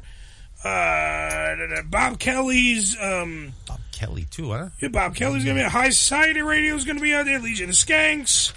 There's tons Legion of shit. Skanks. It's a show. Yeah, I didn't name it. You're going to get Joe going again, aren't you? You know what that means? You know what skanks means, right? Everybody knows this. By the way, Jake Roberts just retweeted us promoting the thing, so how fucking amazing is that? Jake Roberts just retweeted my tweet. What a good man. He's a great guy. He gets around the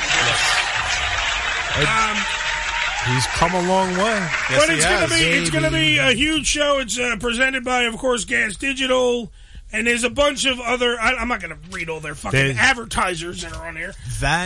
It would take a half hour. But go to skankfestnyc.com. That's skankfestnyc.com.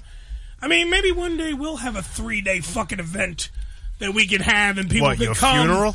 Well, that... Hamfest. Why you gotta be so mean? I don't know, because it's the ham radio show. Call it the pork rind. You got... First I have fucking Ricky Lovegood. You're not a pilot. Just shut up and fly. And you're horrible. And fun. And then my fucking man. And now it's my funeral. We'll celebrate it, brother. Don't worry. We celebrate life, brother. The freaking plane crashed already and burned. We'll have chicks there snorting cocaine off our dicks. Wait, we're going to celebrate. I see death. Woo-hoo! You don't stand up, right? I actually have that in my will. I'm not going to have a funeral. I'm going to have a catered affair. That's what I want. I think if I got to give celebrate life, man. If I got to give 10. That's still... Suddenly you sound like a pervert. Fuck you. Picking up girls in a schoolyard. Fuck you. No, I don't. Hey, That's what that kind of sounds like to me. How old are you? What do you got for first period? Yeah. And you want to pet my puppies? I got them in the back of the van over here. No. You know, I mean, that's the next thing that's going to come out of your mouth. It sounds like. No, the next thing coming out of his mouth is her. Whoa. All right, let's get her on the phone. Let's get Air Force Amy on the phone. Let's do that. Let's get off Marcus like Marcus gets off the fucking children's bus. Ew. How old are you?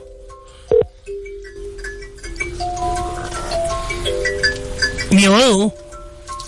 Hello. Hi, I'm looking for the beautiful, big-breasted, and amazing legend known as Air Force Amy. Yes, Air Force Amy. This is hi, everybody. What are you doing? We're all getting hard thinking of you.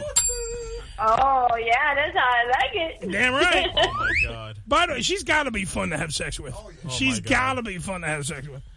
All right. It is fun. All right, I got to ask this question right out of the gate because Marcus, say hi to Amy. Hi, Amy. How you doing? Hold on, I'm hearing my show. Hi, Mark. I like to say that I've spent many of nights as a 13-year-old at 3 a.m. masturbating to you on Cat House on HBO. So you're in good company, honey. Yes. Yeah, I was going to say. But I would like to ask also, who in this room hasn't jerked off to Amy? Yeah, everyone raises their hand. Not one person. Thank you. It's my life story. You've jerked off to Amy. Don't lie, No. Billy. You liar. No, I haven't. Trying to be nice because Amy's on the phone. Amy likes to hear. Amy likes to know that men jerk off to her. Shut up. I'd rather jerk off in front of I do. All right, so now Marcus, who's a moron, he doesn't understand. He doesn't understand the two rules. Now we have tried to explain this to him. That there are two rules that you never ask a woman her age or her weight. Are we correct in saying that? I would say weight is okay because we can lie about that. Okay. But what you never ask a woman is anything real? Is that real? Are those real? Okay, that's a good point. So, Yes. so in other words, you're good with somebody asking how old you are. It's no secret. It's up there on the net. No. Wait, hold on. Look at that, Eddie. Hold on, no. Fuck you. You're wrong yet again. You're celebrating, and you're wrong. It's still the first quarter, Junior. Relax. And also, just I understand. First off, Marcus is bisexual, so he's only listening to half of the women in the world. Here's the other massive part that you're missing out. She just said, because first off, Air Force Amy, number one, is famous. Yes. She's a fucking legend. Yes. Not in our own mind, in her mind, in the world. She's a fucking legend. She was on. She literally is like one of the reasons why men went to the bunny ranch. Absolutely. Okay, so we're all justifying this. Yes. Now, of course, you can look up her age on the internet. Mm-hmm. That's what she said. Okay, so it's not a secret to her. Like, in her universe, of course people are going to know about it. Okay. But you don't walk up into a club or a bar or ask a woman her age because it's just rude. Okay, so let me rephrase the question, Amy. Okay. Air Force Amy. You address her as Air Force Amy. Air Force Amy. I've earned the right. You have not. Okay, I apologize for ahead. that. Air Force Amy. So if somebody walked into the bunny ranch not knowing anything about the ranch, the girls, or anything like that, how did I get in a brothel? Would it be okay for a guy to ask about your age?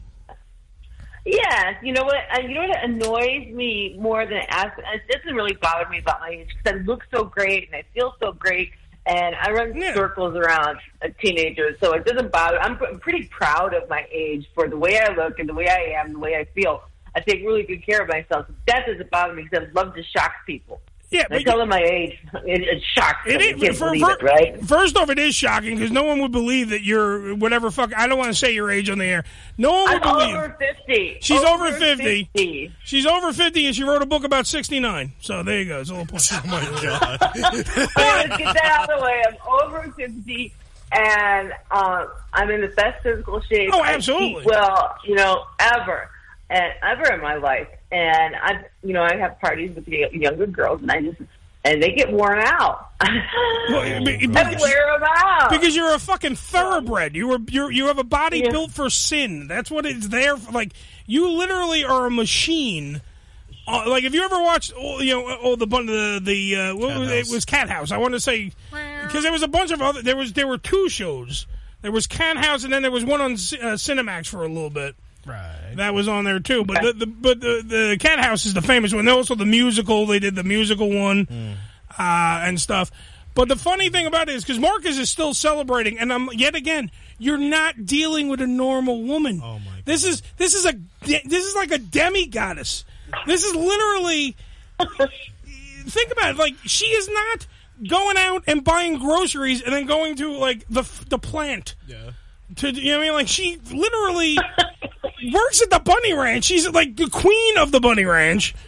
Literally, it went Dennis, God rest his soul, Madame Suzette, and then Air Force Amy. The three like most known figures. That's the institution. Yeah, the Mount Rushmore of Poon in the Bunny Ranch world and universe, and you're acting as if she's a normal broad that you can walk up and say, like, excuse me, how old are you? Of course, you can ask Amy anything. Air Force Amy, I am in no way implying that you are. You call her normal. Mrs. Air Force Amy.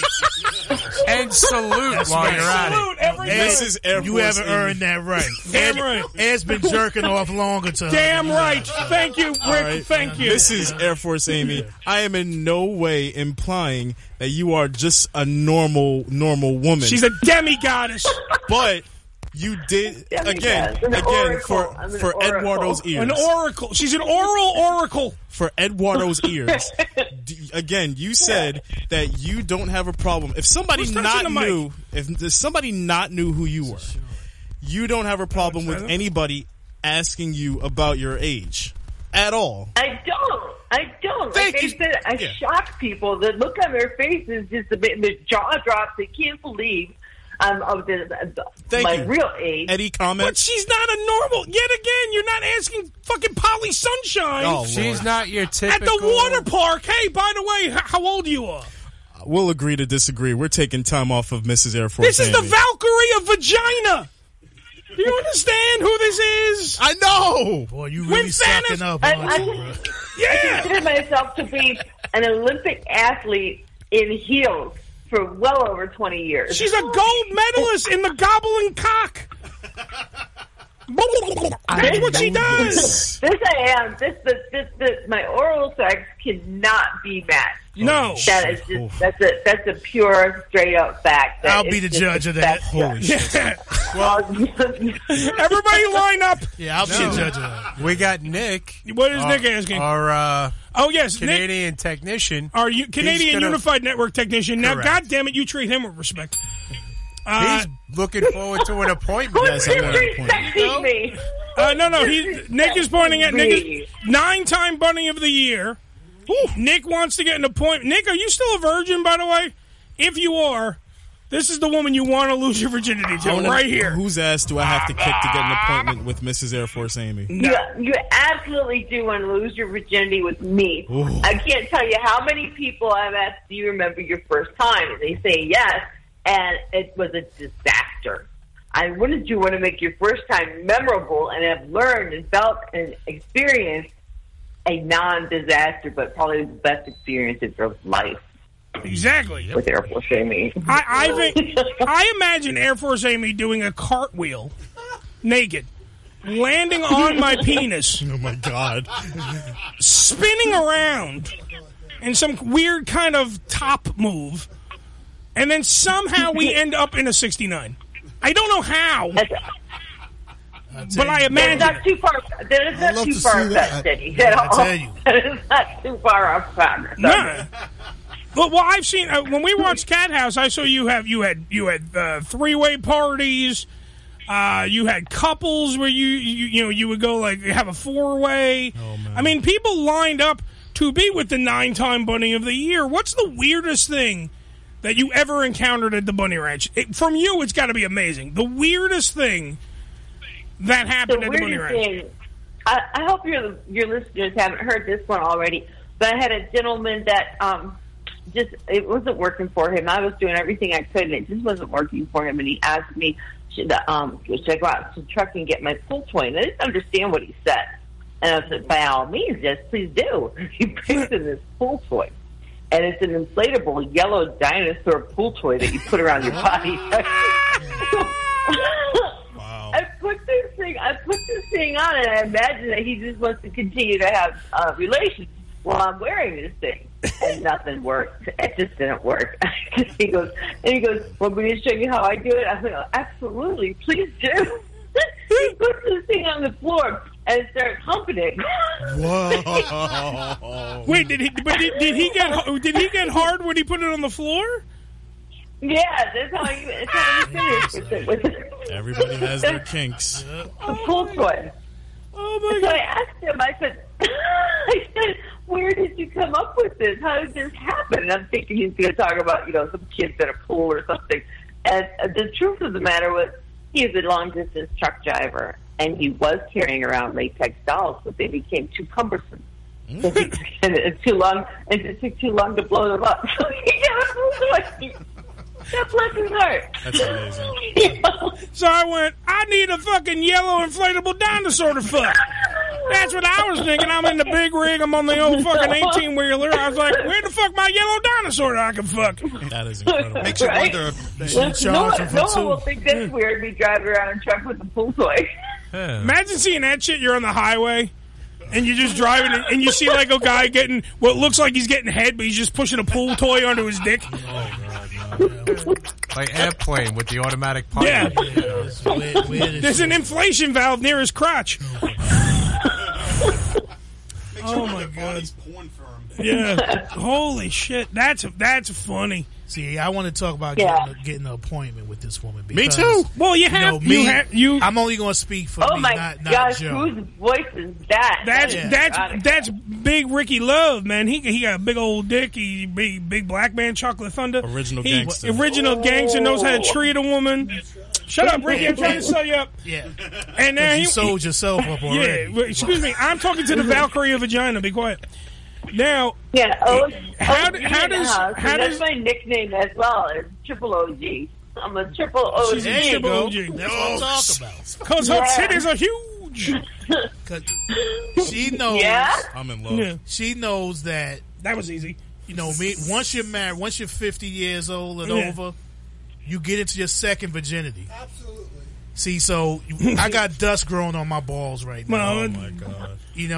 When you're married, you don't get none anymore. They cut you off. So how do I get an appointment to come down there? And whatever. You literally have to make an appointment. Okay, well, no, you don't have to, but it's better because I'm pretty much semi-retired. I'm only in it for the fun of it, the thrill of it. I don't need the money, but I do need the sex. Okay. They retired her jersey. Her panties hang high above. There was a whole ceremony. Her panties hang high above the Bunny Ranch. Well, the best thing you do is just go to my website, airforceamy.com, and it's right there in your face. Make a date. Bam. Choose a date, and I will contact you personally. I don't have some of the girls are so busy nowadays because of the social media. They have so many customers and so many leads that they have help answering their emails. Not me. That's a Triple OG. I have to read every single one of them myself. I have to answer it personally. I have to get to know you before you get here, or even not. But it's just too personal, and there's just too many variables. I can't have somebody else doing that for me. So when you reach out to me, it's really me. There you go. Right. AirForceAmy.com. What she's saying is, Ricky, don't sing it. Bring it. Yep. That's what she's saying. She's saying, don't be talking about making an appointment. Well, you don't have to worry about no rubber dolls. No, there'd be no plan. Don't worry about none of that stuff. Yeah. No pool toys? Are you available on Mother's Day? Yes, yes. Oh, fuck. Mother does know where I work. Oh, my She God. knows forever. Yeah. What a weird Mother's Day that would be. Yeah. Especially for Marcus. Yeah, sometimes I don't know if I should call home on the holiday if it like sparks like some kind of oh my god, you know. But I usually call like a day before or day after a holiday, so because the whole family, they have like 5 brothers and sisters, and everybody would be stay with all the kids and stuff, and I don't just want to breach the subject of it. Come back. Here's the truth. Here's the truth. I used my sister's name, Amy, because growing up, my dad would always be like, Amy, so bubbly, Amy, so this, Amy, so that. And he's telling me to go comb my hair. So you pick out a name, you pick one that you want to be like. You got somebody you want to emulate, somebody that you admire. So I chose Amy. That's true. She was so mad about that for so many years. My sister, she doesn't mind at all. She's really cool. Wow, how many dudes and chicks? Because Amy, Air Force Amy. By the way, AirForceAmy.com for everyone paying attention. How many times your sister had to love the fact that her name was screamed and moaned almost like had to be like at least 30 times a day from the Bunny Ranch. Oh, Amy! Right. Oh, Amy! Yeah. Come by. A lot of people in love with Amy. Once in love with Amy, always in love with Amy. Marcus, by the way, is looking at the Mother's Day brunch and munch. This menu option. is very impressive, by the way. Oh, we actually probably have the Bunny Ranch menu still floating around we in have here. one, yeah. We have, because I have been lucky enough. Dennis Hoff, my personal friend, I will keep saying my personal Jesus, Dennis Hoff. That's why our fans are known as the Hoffs, the Ham Radio Show official fans, in honor of Dennis, who coined the phrase Uncle Eddie Ham. I have gotten to go to the Bunny Ranch twice. I've been to actually all the ranches, with the exception of the Area 51 one. And they touched my penis, Amy. And you have left an indelible mark on all our house. Yes, Amy was only there for she was there for the birthdays, but she wasn't like in the ranch at the time. She was all beautiful in her ball gown for the party and everything. So like I wasn't making, but like yet again, you are legendary. I was at the party and I'm like, that's fucking Air Force Amy. Like literally like a giddy kid. Like seeing a baseball player for the first time or something. Right. I'm like, wow, her batting average is way better than Mookie Wilson. Oh, my God. Wow. Was that at one of the birthday parties? And I did a sports following act? Yes. Yeah. There was a talent show. There's Dennis had the greatest birthdays. And yet again, I will always say this. Dennis, yet again, the most generous man in the world. His birthday, but everyone else got the presents. And let me tell you, those presents were something you would never regift. Oof, never regift. Yeah. And then knew how to put a party together. He had the greatest friends, like you. And we just got to keep you in the family and keep, carry on his legacy. And there'll be more parties in the future. We're going to, the party. There ain't no party like a Bunny Ranch party because the Bunny Ranch party don't stop. Nothing stops. If there's a cock in the party, come on, bring the cock in. We know that. Now, can you give me like a state of the union for the Bunny Ranch? How is everything going on since Dennis's demise?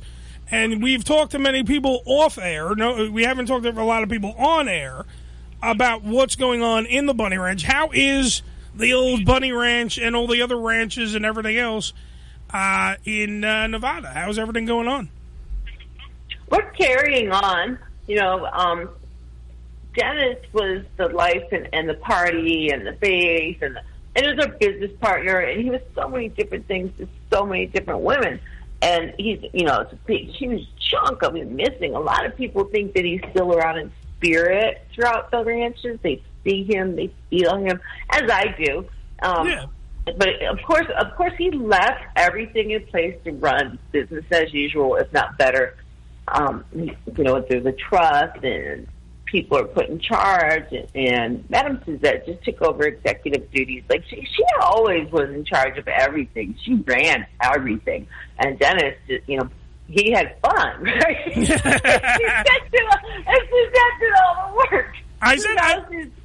She's still doing all the work plus. Yeah. She's just she got a lot on her plate, and God bless her heart. She probably could have just left us close and went to Paris or something, but I was working her. Now, Marcus, that woman.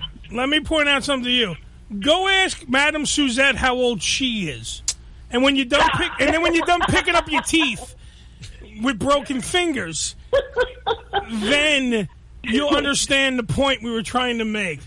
Okay, Madame Suzette is the one who runs the Bunny Ranch empire. Why would I do that? Well, that's what I'm saying. If you walked up to her, she is not a woman of the night. She's a G, as they say. I know that. All right, she's an OG from the oldest of G's. Okay, she's gangster to the fullest. You think that's I when know? I put a bullet in your ass? She ran that. You think I'm gonna? She ran that place with him 30 years.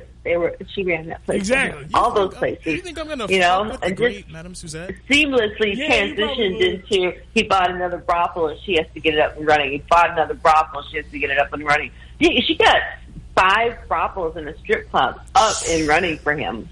By the way, that setup is amazing. Will never knock Dennis in general, but I will the way it's set up. The Bunny Ranch is one place. That's one place. You go down the road, Dennis has a restaurant, there's a strip club, there's a whole bunch of stuff, but all the other brothels are literally in a kind of horseshoe shape, and with a strip club in the middle of it. We call it the cul-de-sac. Yes. And it's the red light district. It's the only legal red light district in the United States of America, and probably in North America. It's amazing. And that little mound in the middle, we're talking about putting up a big, huge statue of Daddy D. He should have. In the middle of the all right. Here was my idea. I think that's a perfect spot for the statue. But I think you guys should, Madame Suzette should spend a little extra money, and every hour on the hour, Dennis should have a hard-on. That'd be great. That'd be fucking and somebody's taking care of it. Yeah, because it could be like a carousel of girls going around. Exactly. Right. Like a sundial. And then when the clock strikes 12, one girl stops and starts bobbing on him. Right.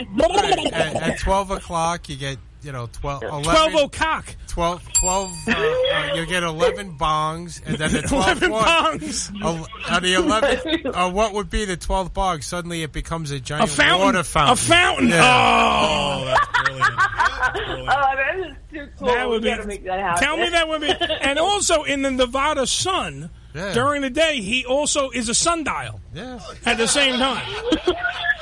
So, there's so many benefits. I can picture all the schools going there to this. Children, this was the late great Dennis Hoff. As you can see by his giant erection, it's noon. Right, so every hour to go ding, ding, dong, ding dong, ding dong. Yeah. I like your water fountain idea, Billy. Write that down though. That's good. It's midnight. It's midnight. I got a squirt in my eye.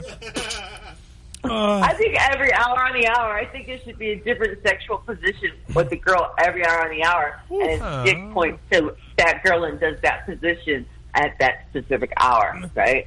Yeah, you can do it like one of those Swiss cuckoo clocks, everybody's running around. And then you can put a quarter in to make it blow. Because you want to make money, right? We put a quarter in to make it... No, or you could have, what you could do is you have somebody blow into the cock and out of his ass comes a balloon, and that's your take-home present. That's it. It's terrible. Here's your Bunny Ranch balloon, kids. Have a good day. There you go. With little ears on it. Yeah. Oh, yeah. Like the statue of Mickey and Walt at Disneyland, which I've always called. I said the Bunny Ranch was Disneyland for your dick. That's what it is. There it is. If you're a man, That's what it is. Oh my God, it is by far the greatest place I've ever been to in my life. It's an adult Disney. Oh my God, it is. You can't even comprehend it because it literally is. You start in the cul-de-sac that she's referring to. You start out with one house right here. I had sex in that house. Then I literally, everyone had left. I'm still in there with Amato. There, Kamisha. Yeah, Kamisha. She's my best friend. I love Kamisha. Kamisha's fucking awesome. I still even have the coin. She gave me the coin with her face holder and stuff. Yeah. So then I had these memories are stuck in my brain, son. So then I have sex. So you do that. So and she's one of our more experienced ladies like myself. So and you see, we do really well. Yeah, Marcus would ask how old she is, and I'd fucking go, "You're an idiot." I would not. Her titties are only 20 years old. That's all I'll say. No, but the thing about Kamisha, which was funny too, is also like when I was taking on my, and I'm using air quotes, tour. I go in and she's watching a porn of her and Ron Jeremy. She's in the porn, like she's a famous porn star. So it was, and then next thing I know, while we're watching the movie, I'm sucking on her titties, like in all of 4 seconds. It's the greatest place in the world. Oh my god, it is amazing. And then Dennis, when he now goes up to the other, there's a whole bunch of other fucking places.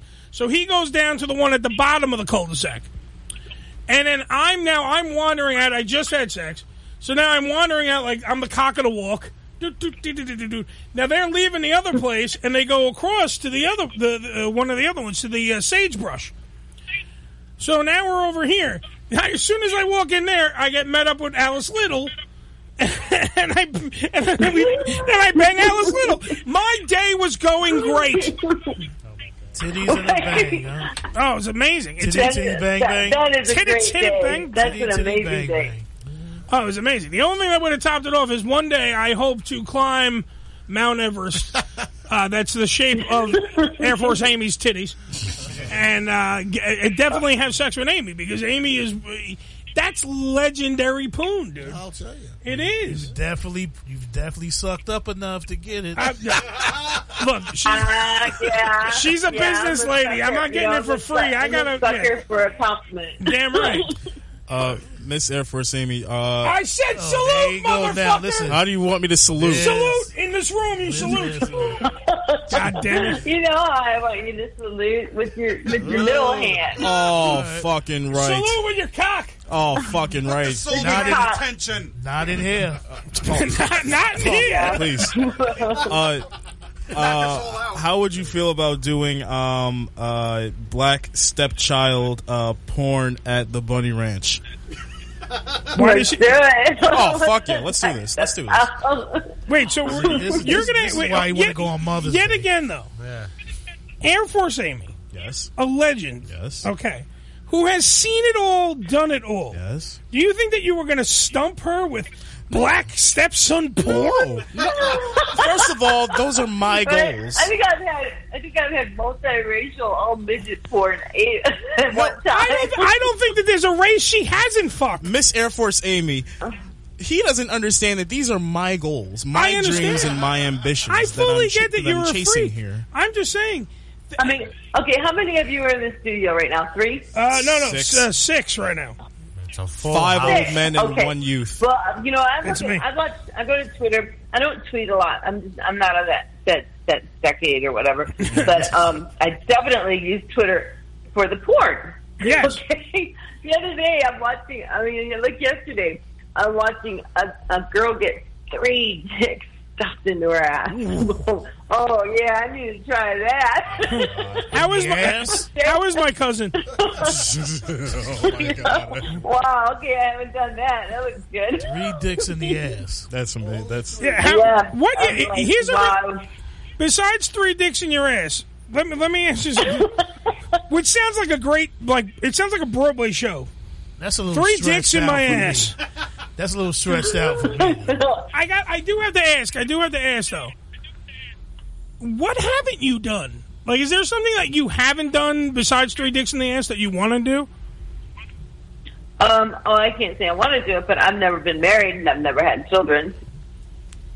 Well, besides that, Marcus wants to be your child. Yes, I do. Yes, I do. Yeah, more gangbangs. Yes! Cocky. Like, yeah, more gangbangs. She loves gangbangs. Marcus is I finally love at gangbang. attention. What is it? Sarah? Is that who is Sarah Andrews? Sarah the lesbian. Oh, Sarah the lesbian. I couldn't see because it's fucking very like that picture does not look like Sarah the lesbian. Hi Eddie, I'm so glad that you finally showed me your cock. I never showed you my cock. Did I show you my cock? You showed Sarah the lesbian your dick. I don't remember showing Sarah. If I did, then you're very. You want your money back? There's no. Yeah, you don't get. There's no money back. I'm impressed and buying a ticket, but where do you want me to meet you on the ferry? The ferry. I guess that would be very wrong. I have no clue what you. I really thought that there was something. I thought maybe that Sarah the lesbian wanted to see my cock. Anyway, Mrs. Air Force Amy. I want to now bring Sarah the lesbian and Air Force Amy in the same room. I like being choked and slapped during sex. Is that good for you? Yeah, that's good. Oh, Yeah, that was one of Dennis's favorite things to do. He's Actually, choke you. Man, getting excited over the 3 dicks in the ass thing. Well, because he wants to be the person with the dicks in the ass. So wait, Dennis like to. So you're saying like he used to get choked? He likes anything. He's just like girls. He just likes anything. Oh my god. Yeah. That's going to be the name, by the way, of Marcus's new book. 3 dicks in the ass. No, I couldn't. Bisexual Marcus story is available now dicks in the wherever books are not sold. I've bottomed once, never again. Sorry. That's the craziest. Yeah. Okay. Now here's a good question. Because now we're talking to Air Force Amy, airforceamy.com. She's also an author, as well as, of course, the Valkyrie of Vagina and everything else I've said that Rick wants to keep saying I'm kissing her ass, and I would definitely kiss her ass. What does I will ask Marcus the same question. What does a cock feel like going into your butt? Let's go. I would like to hear Amy's response first. Ladies first. Yes, please. When you're taking a mean like a penis in the old shit pipe, the Duke shoot, in the dupe shoot, in the poop shoot, whatever you wish to call it, Amy, what does that feel like? It feels like I'm about to just blow my wad. It feels like someone invading my body, my cavities. It's invading a space that it shouldn't, and it's so naughty and so sexy. Oh, my and it is because the anal cavity has like tons more nerve endings than the vaginal cavity, so it's a lot more. You feel everything better. You see, that's why we wanted Amy to answer first. Because she just made taking a cock in the ass sound like the greatest thing in the world for her. Right, yeah. You mean she loved it. Now, Marcus, what does a cock feel like in your ass? Like trying to stick your finger through a Cheerio. Now, has this Cheerio been soaking in milk for a long time? That's not milk. No, it's I would agree with Miss Air Force Amy on that. Damn right, you salute on that assessment of it. It just feels like and again, I've only done it once, and it was very like inadvertent, like it wasn't planned. So did Amy. She only did it once, but hers was planned, not mine. Oh, yeah, it's true. So upon 3 dicks or the one. It was one. No, because he said it was planned. No, it was unplanned. Did the guy take a running start? No. No, it just wasn't. It just wasn't what I was expecting. I just thought that That is the worst surprise party ever. Yeah. We're experiencing this bubble in the industry. We get bubbles just like the economy does, and our bubble. One of our bubbles right now is pegging. It's very popular. Pegging, by the way, it's a man getting while having sex with a woman, getting a finger or a item shoved in his rectum during the intercourse or pre-intercourse or post-intercourse, Billy. Just so you understand. You make it sound so proud. Look at your little walking sexual dictionary there, Eddie. I don't mind. We've had this fight on this show so many times.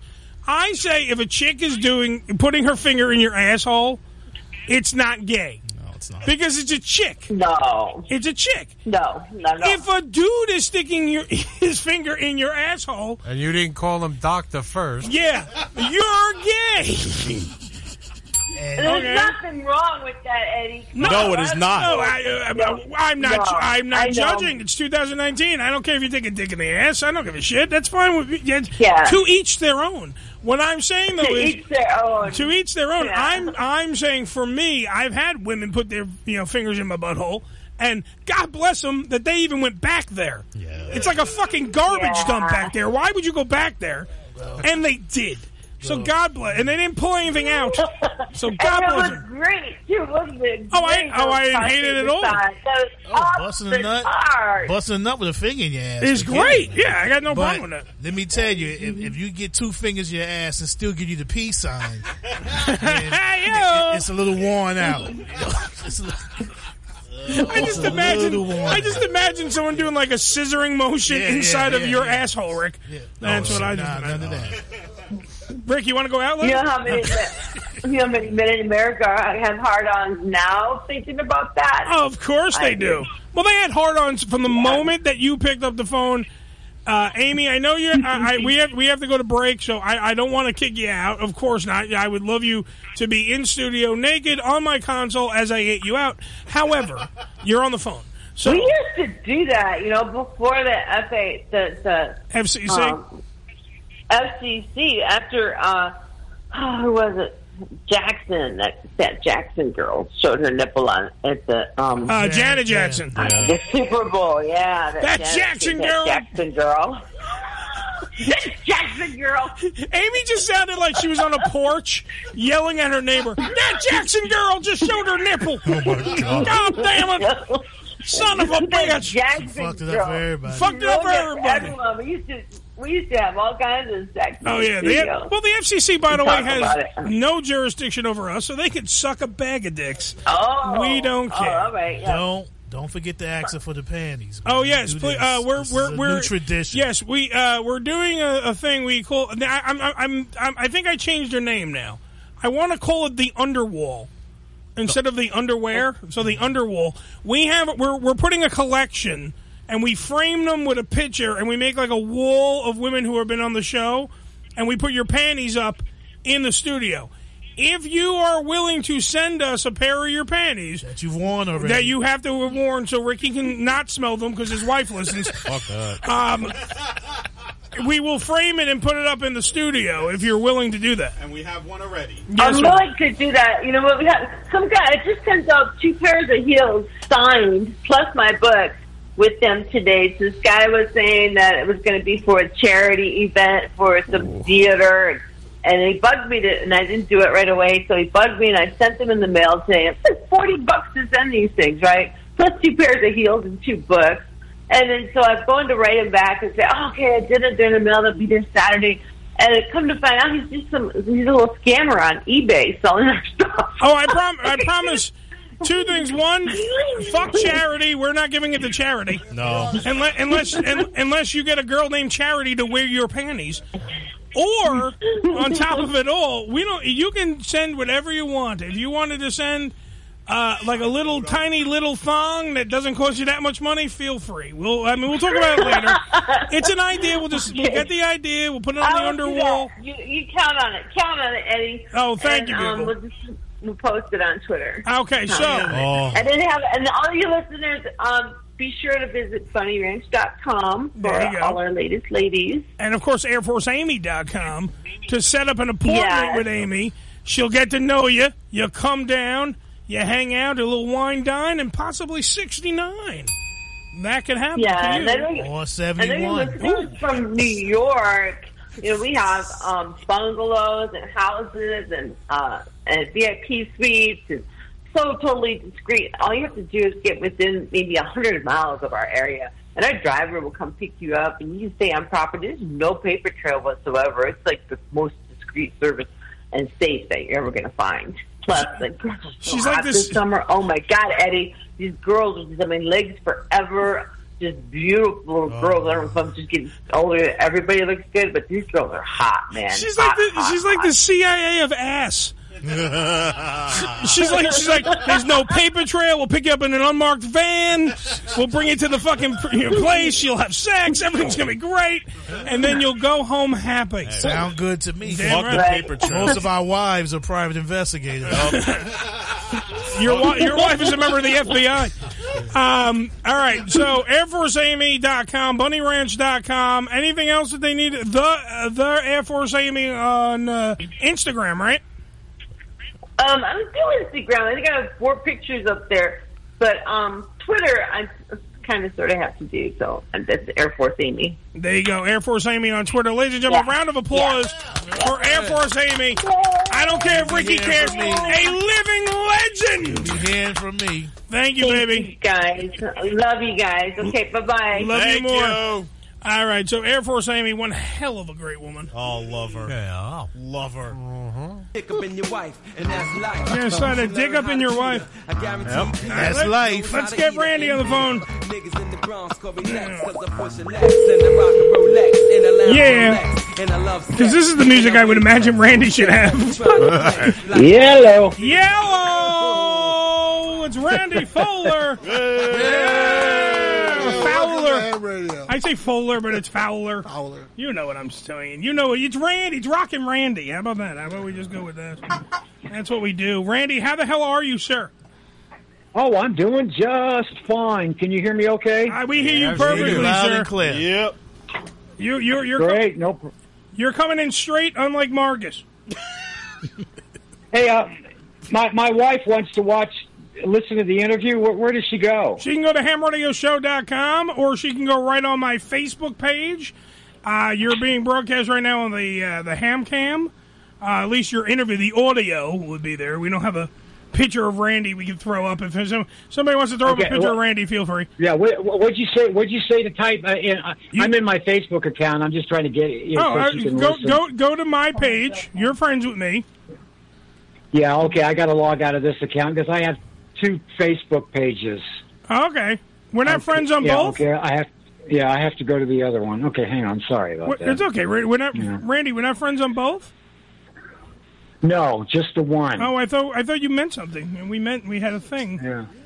I don't know. Most people don't care about being duplicates with me. That's true. Okay, here it is. Sirius Radio. Yeah, that's me. The fat guy with the beard. That's me. That's him. And if you go I know who you are. If you go, I know you know. If you go down to my there you go. You can see me. Hi, Randy. You see that luscious chocolate? Okay, I can see you. It's a bit delayed. I'll have to get out of the room. You'll have to stay in here. Yeah, you stay in there, wifey, because he's got some explaining to do. He's got interview stuff to do. Can you hear anything yet? Yes, No. I'll take my book. Oh, here it is. You forgot to turn on the sound. I didn't forget. There you go. Is it plugged up? Randy, where'd you find this wife? Why is she deaf? There you go. Okay. There you go. Live radio. Live radio. This is what happens, man. That's why we're the uncrowned kings of reality radio. Because we have a husband and a wife who are trying to listen to the show. God damn it. That's what they do. So, by the way, how the fuck are you? Hey, I'm doing just fine. Okay, we started now, over. Now that a year and a half or almost 2 years have transpired, it turned out that I was criticized quite a bit because of what I said about my brother in my book. Yeah. And now, after everything that's transpired, it turns out that I've kind of like been vindicated. It turned out that everything I said in my book was true, and it's worse than I published. You know what I'm saying? Right. I didn't reveal everything, but it's been an interesting 2 years. Well, what's one thing? Let's see if we can get you right now. What's one thing you didn't reveal in the book that you want to reveal right now? Go ahead, Randy. You have the floor. Well, I'll answer it kind of this way. Okay. How would you or your audience, who seem to be thinkers, no snowflakes among them, nope, okay, not a one, that can think rationally, how would they feel? How would you feel if you spent the better part of your childhood trying to protect your brother from our father, the creature, yep, and then for your troubles, you get no relationship with your brother, and you get the door slammed in your face for 40 years. And then 40 years later, you find out your brother is your father, the creature, who has used his wealth, power, and influence to lure these people into his web to gratify his vice that's become a real master to him. And he's lived this secret lifestyle. And in the end, it turns out that my brother now represents everything I'm fighting against. Now, how cruel is that in life? But I mean, I think that you've been like training for this your whole life. I mean, for lack of a better term, I think that you lived in fear. You lived with beatings and sexual abuse and all kinds of shit that went on in that house from the creature. I think that no one is more prepared to battle this and seeing this, head on, because you're seeing your brother Kevin. By the way, talking about Kevin Spacey, if everyone's not paying along here. Yeah, but there's always going to be a segment of the population that don't understand why I'm doing this. I don't make any money on my book. I'm not on the bank account. I'm not on the LLC. I didn't write this book to make money. I wrote this book to help people stop living in silence. Okay? So we've had, like, in the last year and a half, I was pretty mild on my brother as far as how I treated him in the media. I asked him to call me. I love him. I reached out to him over 30 interviews, and I still have not heard a peep from him. So it's pretty obvious the man doesn't like me, doesn't want anything to do with me, because I represent the truth, and he doesn't want anything to do with me. So I have to accept that. It's tragic that I'm now fighting a battle trying to stop this type of behavior in our society, and my brother is the poster boy. That's just fucked up. So Randy, why don't you show up to the courtrooms or where he's going to be on trial and literally like get some people and protest the trials. Make your presence heard. It's not my way. I am not a vengeful man. I still love my brother. I've tried to reach out to him, but he just doesn't want anything to do with me. I may know more about him and his psyche and his patterns of behavior over the last 40 years than he does.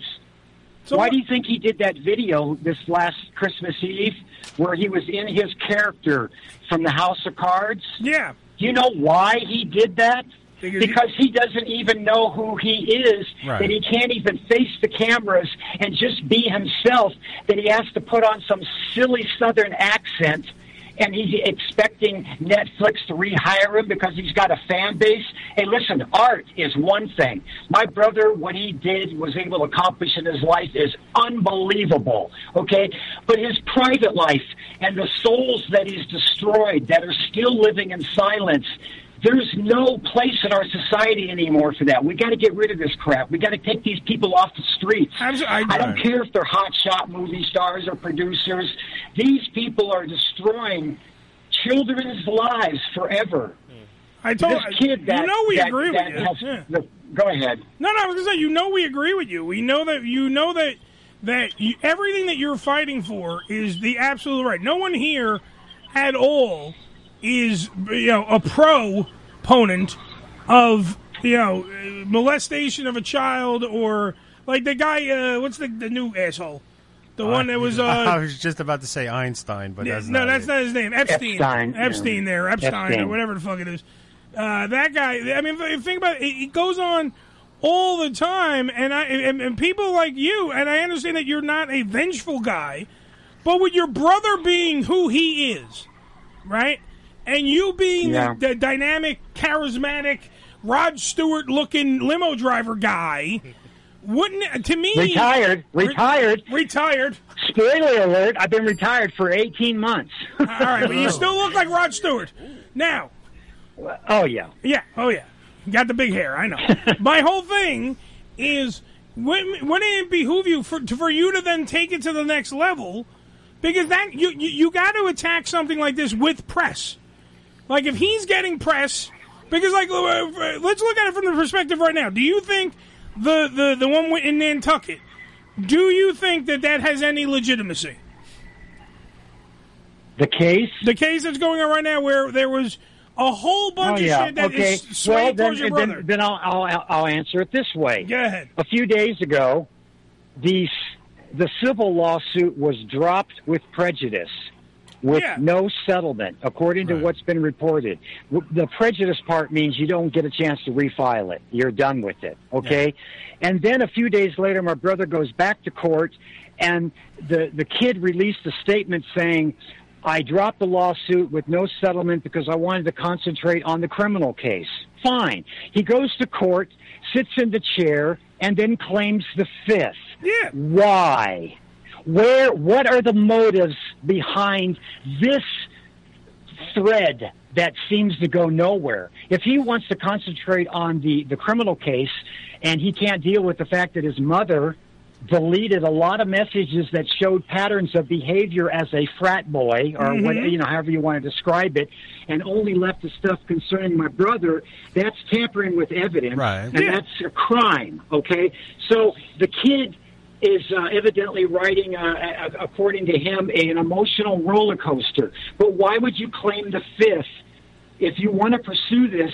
And the mother seems to be really out for vengeance, and that she doesn't appear to be wanting money. She wants to punish Kevin for what she did to her little boy. Yeah, but here's why the would the kid? Why would the kid?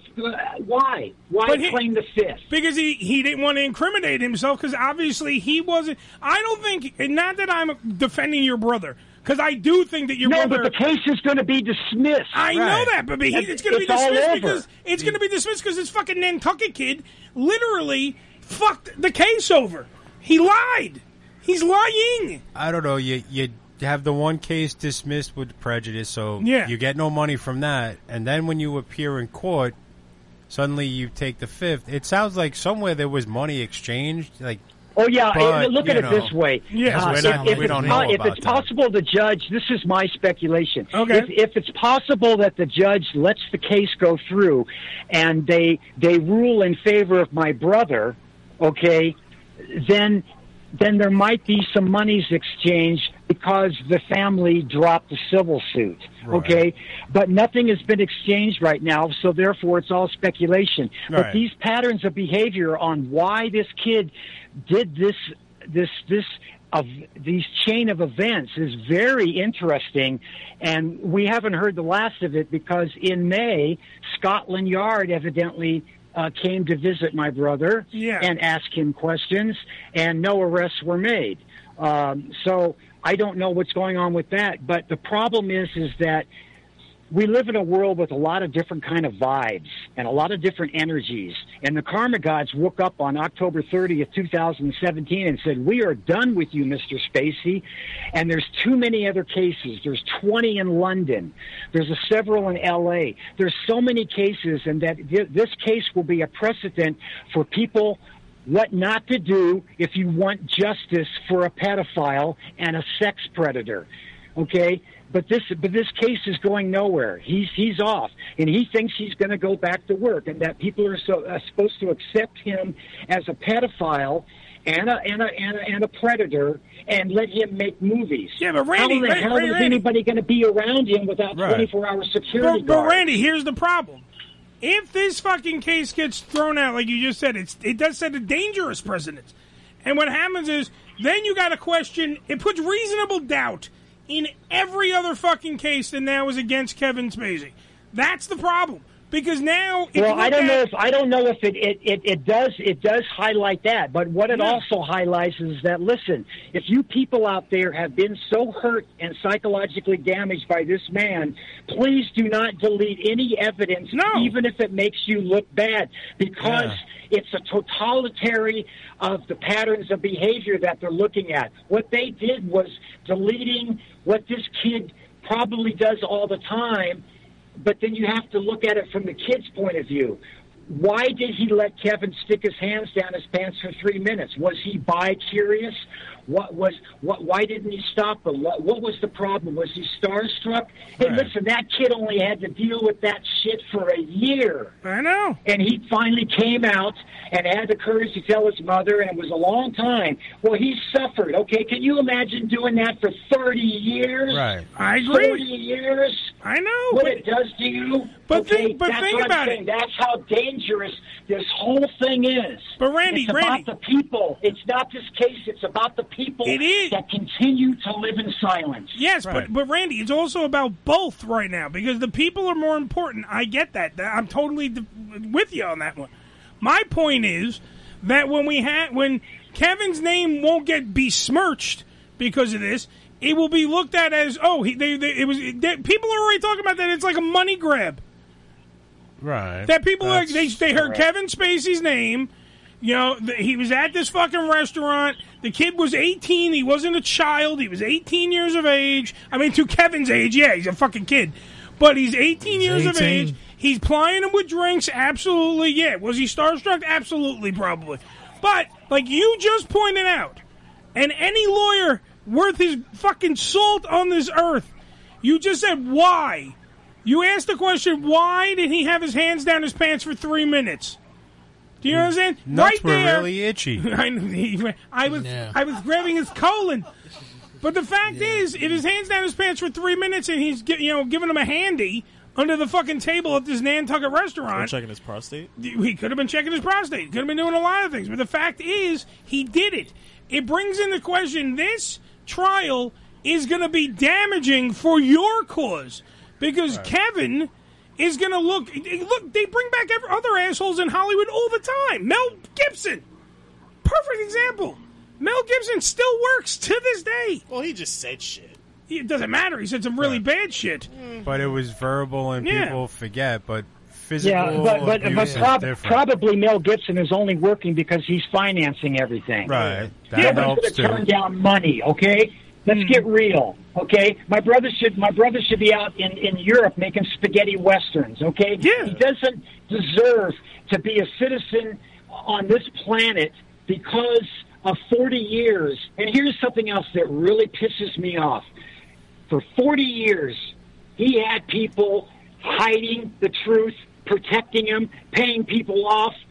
And all of a sudden, they all got a streak of a conscience, and they walked away. Those people have to be culpable too. Right. Don't they have a conscience or morals? What the fuck were they letting this guy do this for so long? Because it was the money. The money was upset with my brother, and that I've completely changed my mind about him. You know, it's like this is just unbelievable behavior. You know, he didn't have time to have a relationship with me. No, he was too busy doing whatever this thing is he's been living, okay? Yeah. And it pisses me off immensely because I tried for so many years to reach out and try to love him, and unfortunately my mother and father just poisoned him against me. They said, oh, don't have a relationship with Randy. He'll want money, and he's going to tell lies in the future. And he took their advice and just dusted me. Yeah. I can understand that. Okay? Kevin was the favorite. We've gone over this in the story that you've told in your book. Kevin was the favorite child. While you were taking the beatings, while you were getting sexually assaulted, while all that shit was going on, you were the one that was treated like monkey shit. Sure. And then because of everything that's been released in the last 2.5 years, it's allowed me to put in the final missing pieces that had question marks on them in this lifelong puzzle I've been doing on my family. Right. And I tried to protect my brother, but when I moved out in 1975, guess what? He was still living at home with my parents for 5 more years before he went to Juilliard. There's no doubt in my mind that something went on between them, but it's all about perception. Right. The perception of what my father did to me literally destroyed me for my first 40 years until I stopped living in silence, okay? My brother's perception on my father raping him must have been very, very different. And once he got a lot of money and power and kept getting away with it, his vice became his master, like I've said, and he would do anything to fill that appetite. And it's very sad that the man can't even talk on video camera unless he's trying to pretend like he's acting. Well, because he feels safer it's really as somebody tragic, else. Yeah. You know? Well, Randy, by the way, always on stage. a lot of people are asking plug your book, the book that you didn't make the money on, but you wanted to help the people out. Plug the book because a lot of people want to read your book now after listening to you. Oh yeah, I think they'll find it very interesting. Each chapter is its own tapestry for each reader. It's called A Moment in Time: Living in the Shadows. It's only available at Amazon Kindle, and like I said, you don't even need their app. You just download it and read it. And like I said, that's where I put that version of the book. I have a special version ready to go to the publishers with 888 photographs, all laced out through the entire book. Photographic evidence to go with the narrative. It's fascinating. It's so beautifully laid out. It's like a coffee table book. I am trying to earn the respect of a publisher that will say, you know what, we're going to publish this guy's book with all these photos, regardless of the cost, because the story is important and it's relevant for today's society. But that's what I'm trying to help someone. But that's what I'm trying to understand, and I'm asking everyone in this room, and I'm asking Randy on the phone. Why would somebody not, especially with Kevin Spacey being connected to it in some way, shape, or form, even if it's just that he's your brother? Do you understand? With all the bullshit going on with your brother, why would someone, do you think that maybe he's gotten to the publishers and maybe he's trying to sway them? I don't know. I think it really comes down to it, and it's really tragic for me to have to say this. I think it all comes down to the fact that the publishers have to believe that they can make money off me. I think that's what it all comes down to. I don't even think my story matters. But here's my point. All about the cash. How would you not make money off of you, Randy? First off, you're an eccentric-looking guy. Automatically, so, like, there's going to be... I'm like TV ready and rehearsed. Exactly. That's what I'm saying. You're perfect to go on a fucking TV show and hawk the book. That's number one. I am trying to earn it, okay? I do nothing to advertise. I am not with Me Too. I am not with nothing. I am completely by myself trying to do it the right way to where my motives for what I'm doing is all about love. I am not going to do anything. I have to wait for it to come to me. This interview with you tonight is a huge thing for me. It really is, Eddie. And that's because I love you, Randy. I'm trying to reach people to convince them that my book is worthy to get published in paper, okay, and that I am the perfect face for survivors of child abuse. Right. I am the perfect one to be able to communicate to people because I speak the absolute truth. I try not to swear that much, but since I'm on your radio station, I get to fucking say anything Watch your fucking language, Randy! But, tell you that, but that's potty mouth. But it's all about I am ready to help. Yeah. But I have to earn it. I have to earn it, and there's nothing I can do. My brother just continues to fuck up, and I continue to do interviews, and I'm like, what's it going to take?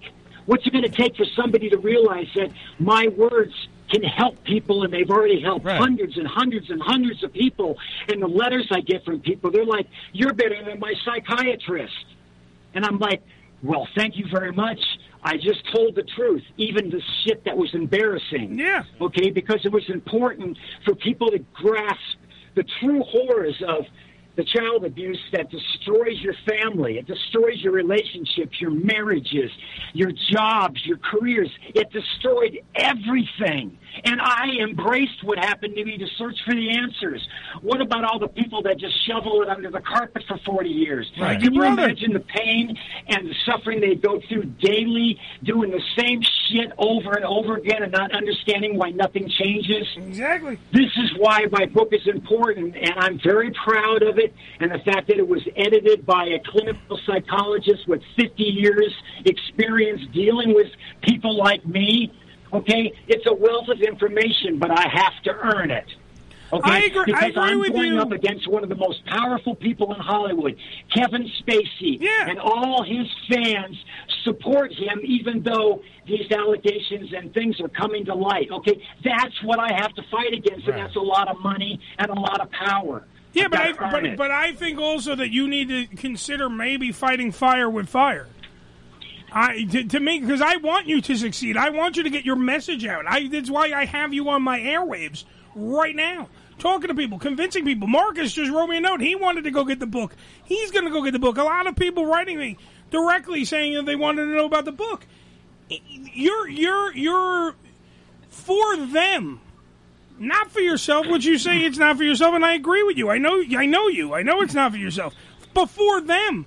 Maybe you should go about it a different way, and maybe you should go fire versus fire. Because to me, the only way you're going to get your message out in this 888, photograph book, the tabletop there, the coffee table book, the special edition book, is by going after your brother who's hiding behind the character in House of Cards and all the other bullshit because he can't be himself because Kevin was the one that's fucked in the head. But all the other characters, all the other people that live inside of his brain aren't fucked in the head. So he'll hide behind them, and he'll just keep coming. Like the creature in your book. He will keep coming. That's what I'm saying. People off. As long as he can pay people off. That money, man. Think about it. When you think about the movie Nightmare on Elm Street, you know how you destroyed fucking Freddy Krueger? You stopped fucking being afraid of Freddy Krueger. Now, I'm not saying that you're afraid of him. What I'm saying is that your brother and people your brother... What? No, I'm not afraid of my brother, but I will say one thing. For the last 40 years, I've seen him like 5 times and maybe talked to him a dozen times. Every single time I've seen him or talked to him, I've always curved my tongue. I've always never said what was on my mind. I never did anything to provoke him in hopes that maybe he would want to have a relationship with me. Well, It turns out, even with all the international news that I've had about me and my book, okay, I still haven't convinced the publisher yet, but I still haven't heard from my brother. Why is that? Because he's a self-serving motherfucker, it seems. And he does not care about you. So if he doesn't care about you, I understand you want a relationship with your brother Kevin Spacey. I understand that's what you want. There is no Kevin Spacey anymore. All that's left is Kevin Fowler. And he really ought to come on home. He really should stop all this bullshit. He should. He had a great run for 40 years, and what he accomplished is amazing, okay? And he has a pile of cash, and he's good, okay? But the karma on this planet for doing what he's doing, I'm sorry, I can't accept it. Right. Okay, but I'm trying to do what I can to help, but I'm not out to cut my brother down or anything. I'm trying to get exposure to this particular pattern of behavior, and this is how pedophiles and perverts think. Okay, people wake up.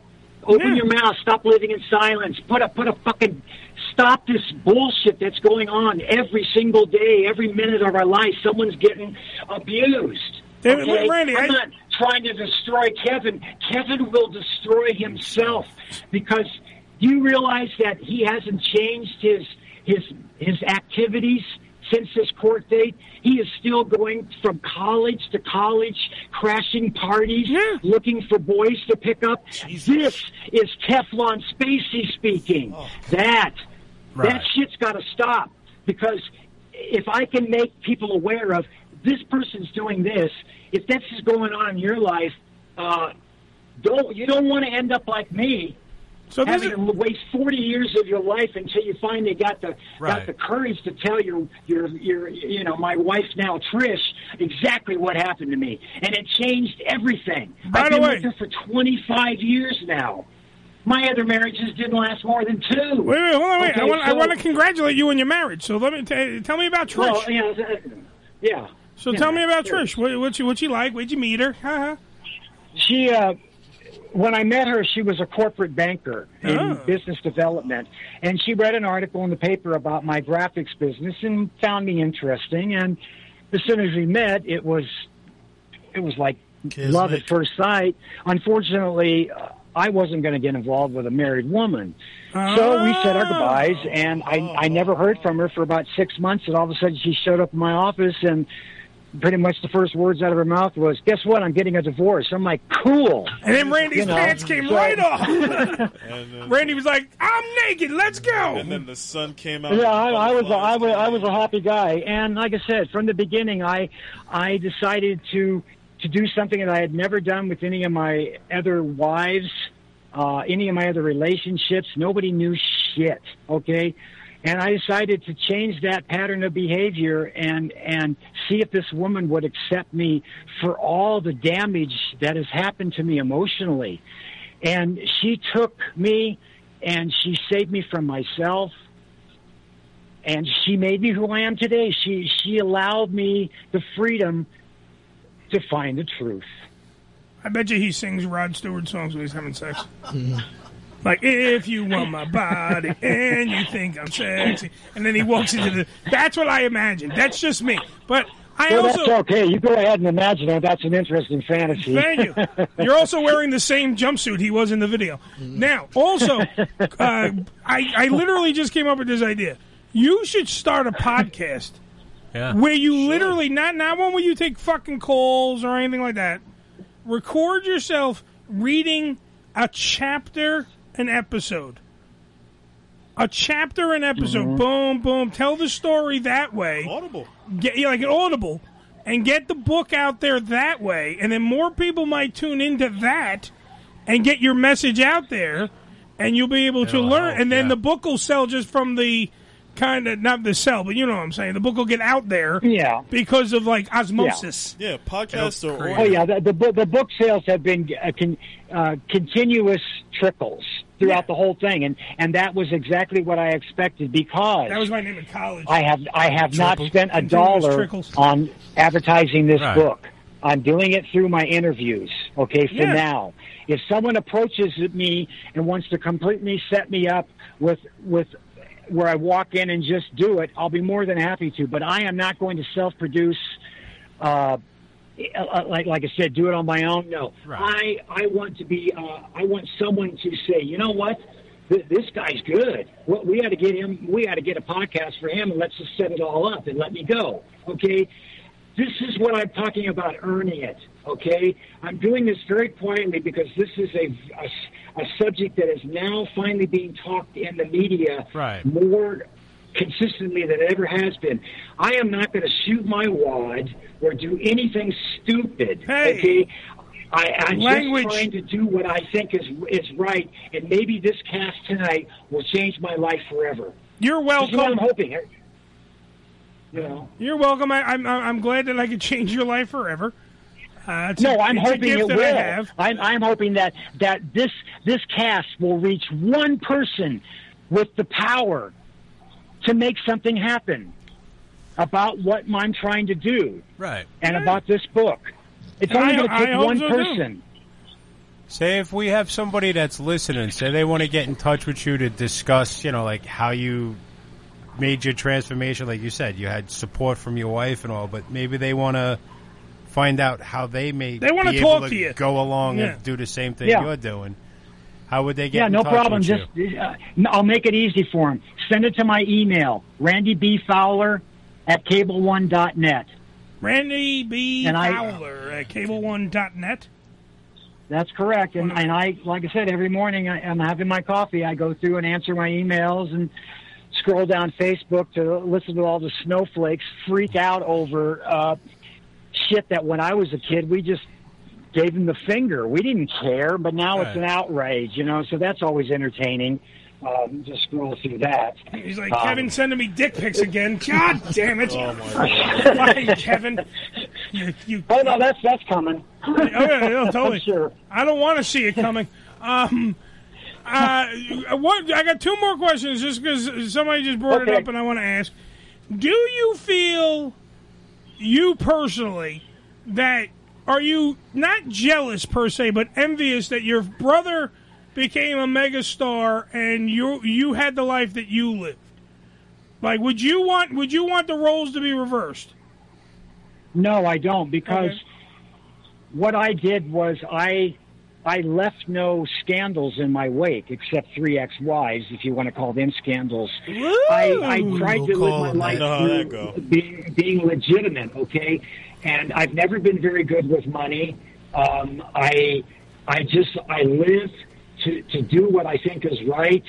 And now that things have turned out in the last 25 years for me, no, I wouldn't trade what I learned because now I can help an entire generation or two right. dealing with it. Okay, so I'm not. There was a time in my life when I was jealous, envious, angry, pissed off, probably all at the same time. I can imagine. Okay? Yeah. About my family, about my brother, about Kevin, about how he just blew off the whole family except having some strange relationship with our mother. Okay, there was a time, but once I started analyzing the characters in my life and seeking the truth about their motives, it exposed all the truth about all these people. It was very easy for me to let go, not forgive them, but accept them for what they are. And it was very healing and cathartic for me to look at why the motives of somebody. Once you figure out the motives, then you can understand why the fuck they did what they did. You know how this whole thing started? Anthony Rapp and his motives on a fledgling TV show that's going to get canceled. You don't think that him and his agent sat together and go, well, we got to do something to revitalize you, sonny boy. Well, it turned out that in his past, he had an incident with Kevin, which started this snowball. That day, they fired my brother from House of Cards. Yeah. Okay? You know, and a couple of years ago, they actually shut down the entire production of House of Cards and sent my brother to a rehabilitation camp to stop being a fucking pervert to everybody.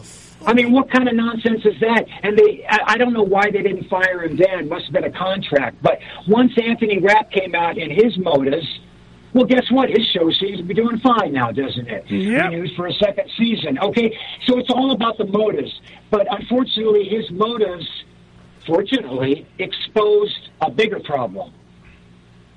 My brother, okay, and his behavior toward young children.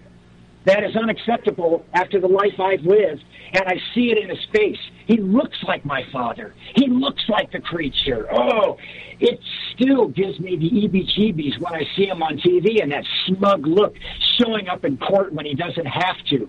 Teflon Spacey again, here to make my appearance. You know, it's like, really? Why do you think he started delivering pizzas to the paparazzi or camping outside his house?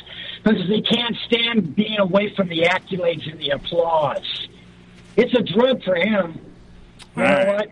Randy, and here's something else. Before you have one more question, I know. I'm sorry. No, you kind of said it all. I don't know what else to say to you. I mean, you got to. But I do have one. Well, I have one other thing that I think your readers and your listeners would really appreciate.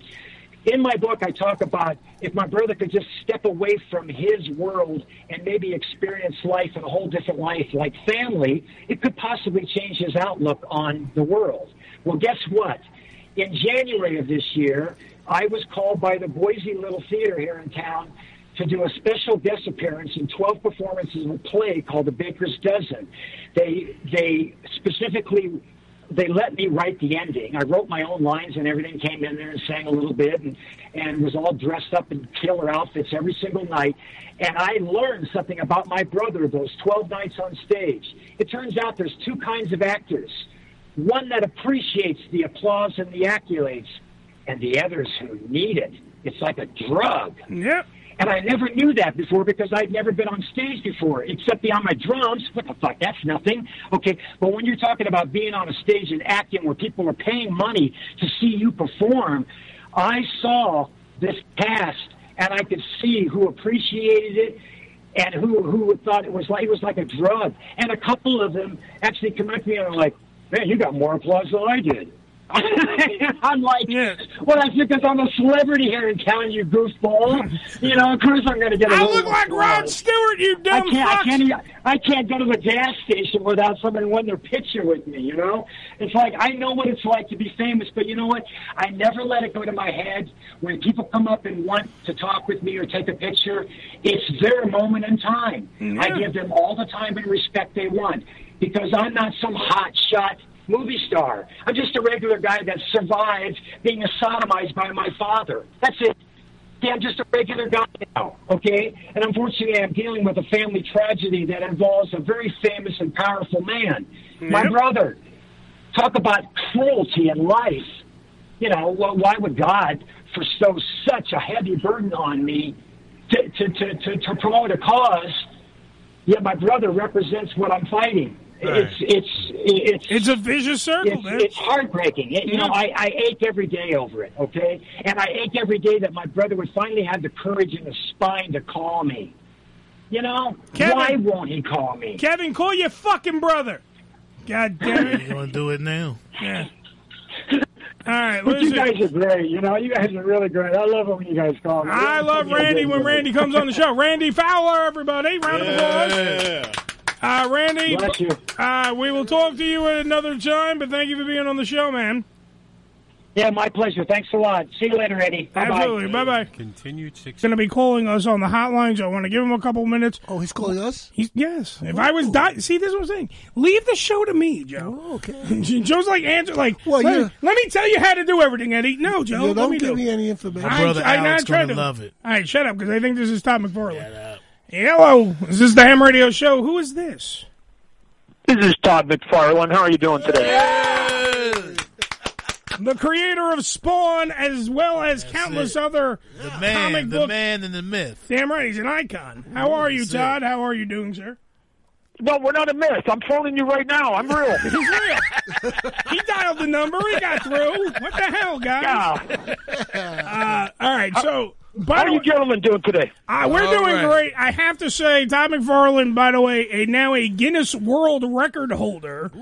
He has the what was the exact? What did they write exactly on your record that you broke? It's for the longest running creator-owned comic book ever. There you go. Come on, round of applause for that. Yeah.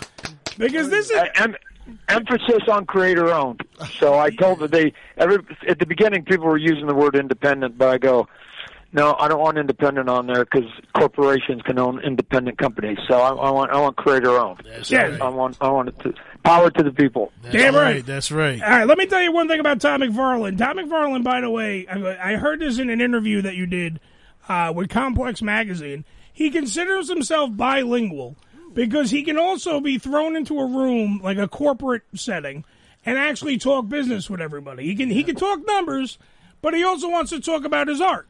You know what I mean? But he can do it all. He's like the Swiss Army knife of, comic books and everything, and the industry in general. Because think about this also. He's also now going to be directing a major motion picture. All right. Spawn is coming back to theaters. It's going to be with Jamie Foxx, am I correct, as the lead title role, Al Simmons? Yeah, and Jeremy Renner is one of the cops in it, yeah. Oh, so, and look, I've been trying to get this thing off the ground. I keep saying, hey, guys, you're missing it. I think that the audience is ready for dark R-rated comic book material. I think you can get serious and do dark R-rated comic book material. Not Deadpool. I'm talking serious stuff. And they pushed back. They kept saying, no, we think Spawn should be PG-13. I'm going, no, it's going to be dark, it's going to be ugly, and there's not going to be one laugh in the whole movie. And then this weekend, a movie just did me a giant favor called The Joker. And it just opened up, and it was like, and now every executive I'm hoping in Hollywood is going, oh my God, we can sell dark, R-rated, serious comic book material, right? We got to go get more of it. And then I'll just come back in this week and next week and go, remember me? I've been saying this for 2 years, but now you've got money. You got money data that says that this movie that opened up to just less than $100 million and just less than $250 million, that's with a B, $billion worldwide on a non-special effects movie, you can do it. My budget's $21 million, which is a $3 million contingency. So the production is $18 million. Surely we can make our money back, and we can do half of the Joker, right? Absolutely. As a matter of fact, when they look at the numbers, they go, well, we got to break even it up about 110 million globally. And so my response is, okay, well, Aquaman did about 1.2 billion. So do you think we can do 93% less business than Aquaman? If you think we can do 93% less, well, then at worst we break even and we hit that number that you think that we've got to get global. If we do 93 less than Aquaman, So, and if I do half what Joker is, everybody be dancing naked. What are you talking about? Because we'll get a $40 million opening on a $20 million budget. Everybody will be dancing. See what I'm saying? So it's corporate Todd. Corporate Todd knows how break it down for everybody. Do you understand? Right. No, look, I found out, although I'm an artist first, that you have to just tell them how they're going to get their money back, right? And then you talk to them about the art. Well, that was on the art side. They should be doing it anyways because here's why they should be doing it on the art side. Good. Because if you want to do a comic book movie, ladies and gentlemen, let me break it down for you again. If you want to do a comic book movie and you got $1 billion and you're a giant corporation, or you're one of 1,000 producers in Hollywood, or you're ABC, NBC, or one of the streamers, or one of the cables. So that's about 1,200 people that are looking for some kind of content in that city. Out of 1,200 people that are searching, everywhere from a small, low-level producer to a multiple companies that are worth billions of dollars, you're going to say, go get me the best available comic book property that's out there. And here's what's going to happen. You're going to look at the top 100 sales, because I'm president of Image Comics. We're the third largest in this nation behind Marvel and DC. We do 70 books, so I see all the numbers. Yep. Of the top 100 books, 96 last month, 96 of them were Marvel and DC. Now, that's actually good, and I'm going to tell you why. Because Marvel's owned by Disney. They're not sharing those characters, ladies and gentlemen. And DC's owned by Warner Brothers, and they've never shared those characters. So if you're a billion-dollar corporation, you can't even get your hands on Marvel and DC. So you got to take your black Sharpie and you got to draw a line through it. So 96 out of the top 100 are gone. That leaves 4. Number 1 is Walking Dead. It's already been sold. Number 2, Spawn. I'm not giving it away right now because I'm going to get the good deal. Number 3, I think, was Teenage Ninja Mutant Turtles, and then Buffy the Vampire Slayer. Those are 2 pre-existing ones that somebody already owns. So that means you can't even touch a top 100 comic book, even if you got $1 trillion. So you have to go. The earliest one you could get, I looked at the list, was about 112. So at 112, that's the first time they can get their foot in the door. I'm saying to them, I'll sell you Spawn, because it's the only one that's in the top 100. Oh, by the way, last month it was the number 1 book in the country, beating out billion-dollar empire. I've got a handful of people that work for me, and I'm beating out billion-dollar corporations like Disney and Warner Brothers. Todd, so that's the thing. I don't get it. I don't get it, dudes. If you want it, this thing's sitting here ahead of all the others. Oh, one more fact. Yeah. This thing opened up to $20 million in 1997 when ticket prices were $5. If I get the same amount of people, and ticket prices are now about $11 a pop, that means that instead of it being a $20 million opening, it will be a $42 million opening, and I'm asking for 20. We will get you 200% of your production money by the time you go to bed on Monday, 72 hours into it. See? Time to wake up. It's time to wake up. It's time to wake up. Well, but this is what you knew a long time ago when you, Rob Liefeld, Dan Fraga, Mark Silverstein, Eric Larson, a lot of the comic book greats left Marvel, and you went over to DC. You told them, we're not going to you either. We're starting our own company. And Image Comics was born. And from that, you knew that you guys had the top-selling comics that were out there. You knew that you guys had the cool art that everybody wanted to see. You knew from the beginning that this was going to be a global phenomenon. And that's what you did. You created Spawn #1 all the way back in 92 or 93. I don't even remember. No, it was 92. Spawn is again, they haven't given me that award, but that's a Guinness Book of World Record, the largest selling independent comic book for superhero. So I hold that record. When to tell you who the group of us were that left Marvel that went and started Image Comic Books, it was Jim Lee, who did the X-Men, that was the largest selling book that was on that had a team player and had a writer penciler in it. I was doing Spawn. That holds the record for the biggest sales ever for a single issue for one creator, because I was writing and doing the artwork, so I was the sole author of it. We have the guy who created Deadpool, the guy who created Cable. We had a hitter. The other guy was drawing Guardians of the Galaxy. It was this murderer's row. We all left because we wanted to basically go create our own characters. And within 3 months, we were the #2 company. Our 6 books were outselling every single book that DC was doing. I think they were doing close to 100 titles that month. Our 6 books were outselling their 100. And I had them all. Eventually, we settled down to #3, and we've been there now for 25 years, 27 years since 1992. For 27 years, we've been the #3 company. And I had them all. I had Youngblood, I had Spawn, I had Cyberforce, I had Wetworks. I had all the Image titles were the ones that appealed to me because it was also an edgier read on a lot of the books, and the artwork was what we were longing for. It was the artwork that we were like, oh, the same guy that made fucking Deadpool is over here making goddamn Youngblood, and I'm going to see it. And then Spawn was a phenomenal storyline. So you you definitely shaped my childhood, Todd. Yeah, look, I co-created Venom, right? So he goes off, he pops too. So again, there's there, and then we do other books after we basically get the ball rolling, and all of a sudden we got a book called The Walking Dead, right? And The Walking Dead goes out, and eventually, the creator of that book, who's now one of the partners at Image Comics, goes and sells it, and that thing blows up like bigger than anything, right? That's Kirkman, bigger than anything Robert that's out Kirkman. there. So, okay, right?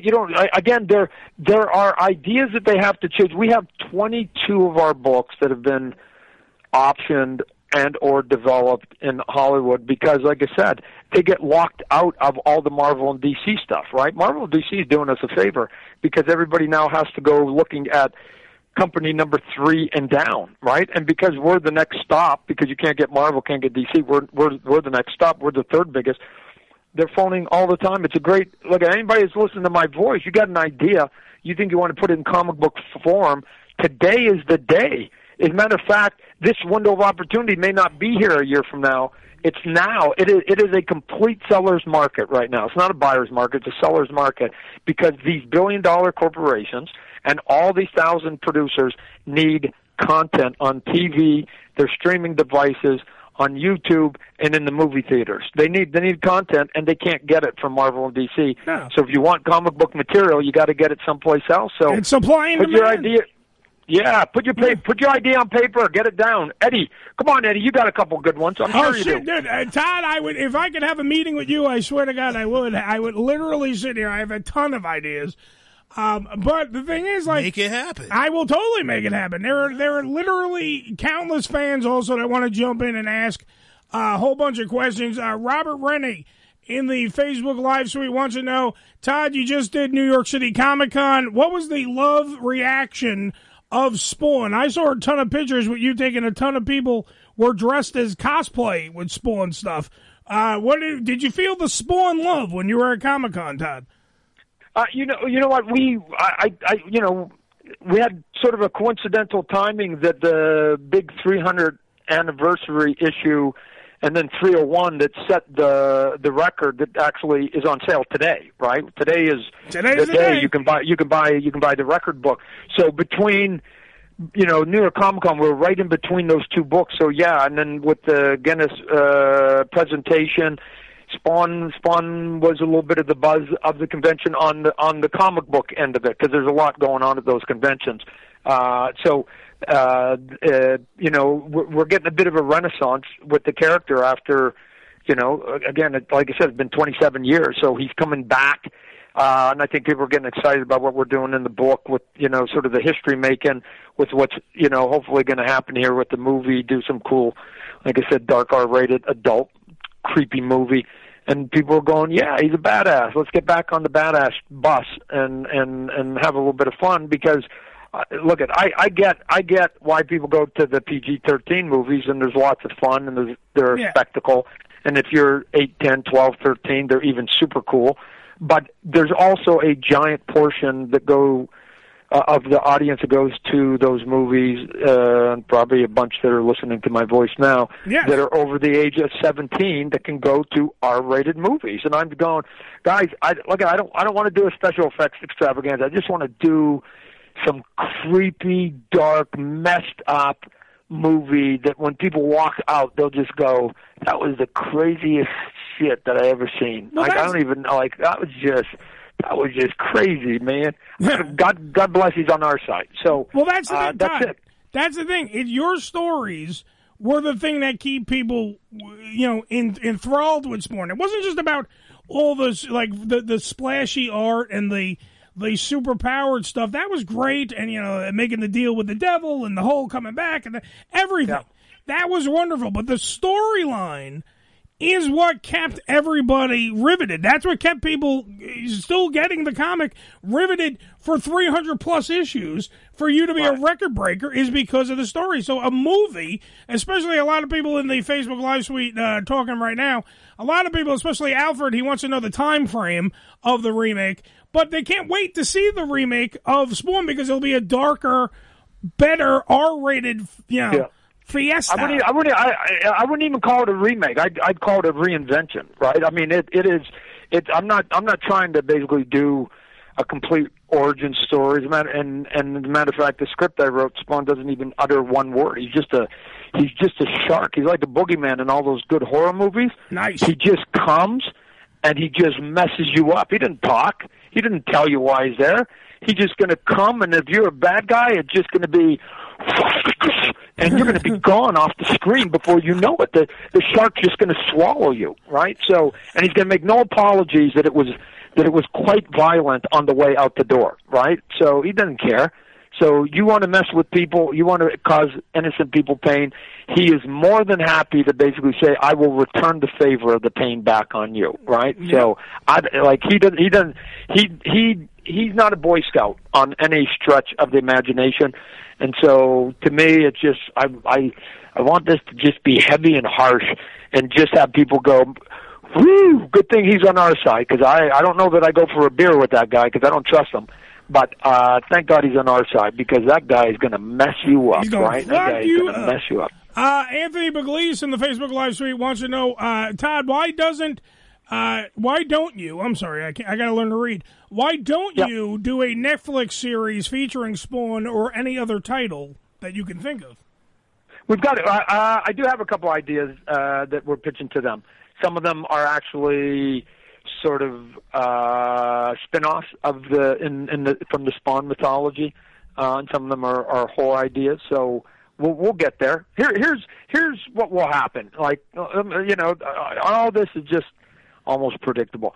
If I can get the movie off the ground, and if it can make the money that I think it will make, then all of a sudden I will turn into a genius overnight to them, right? Yeah, so all of a sudden, all those same ideas that were lame-o to them, all of a sudden will become, oh my God, that's great, right? So I've got dozens of things that I've got teed up that I've got to get Spawn out the door, and then they're going to ask me for my next 3 to 5 ideas, and we'll push those out real quick. And that's the way it normally works. It works the fact, like, it's always crazy until somebody does it. That's right. Then it's like, oh, shit. That's what I'm saying. That's why Joker did me a favor this weekend. Because, like, Crazy Man Todd saying that our dark movies with comic books will work, that's not enough. They need to see it on a spreadsheet, and they just got their numbers. The phone's already been ringing this week. Yeah. Because people saw it, and they're going, is that Spawn thing still available? Right? Because everybody's got to now search for like-minded material, right? Just like when Crazy Rich Asians comes out, they've got to come up with 10 versions of that sort of material. And if it's a comedy or if it's a kid's cartoon that has, elephants, they're very good at replicating once somebody shows them that there's a way of doing something that actually works. It's an assembly line thing that they normally do. If one thing works, they just go, hey, can we get the same version? Like Teenage Mutant Ninja Turtles hit, and it became like Street Sharks and Biker Mike from from Mars, and it was all just weird animatronic things. I have a personal question. You had a legendary series on HBO called, guess what, Spawn. And it was on HBO. Why did that ever go away? From my perspective, you know, maybe you'd get a different answer. But from my perspective, it was on HBO. We came on Fridays. We won 2 Emmys in the 3 seasons. Won a couple Emmys. Yeah. So it was well received. People still to this day, just like you, talk to me about it. It's an and amazing show. That was R-rated. That was harsh, if you remember. Yeah. It had every single warning.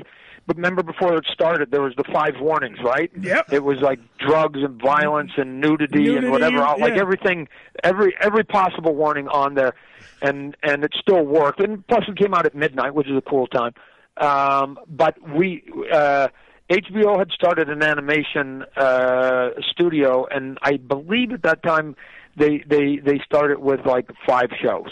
Okay, Spawn was one of them. And then as each one of them didn't perform and or failed, then what they do accounting wise is they just move the budget and the overhead of the failed one onto the budgets of the existing ones, right? Yeah. So all of a sudden there was 5, and then 4, 3, 2, 1, and pretty soon mine was the only show that was still standing, and I was getting numbers put on my budget that I had nothing to do because of the failings of some other show.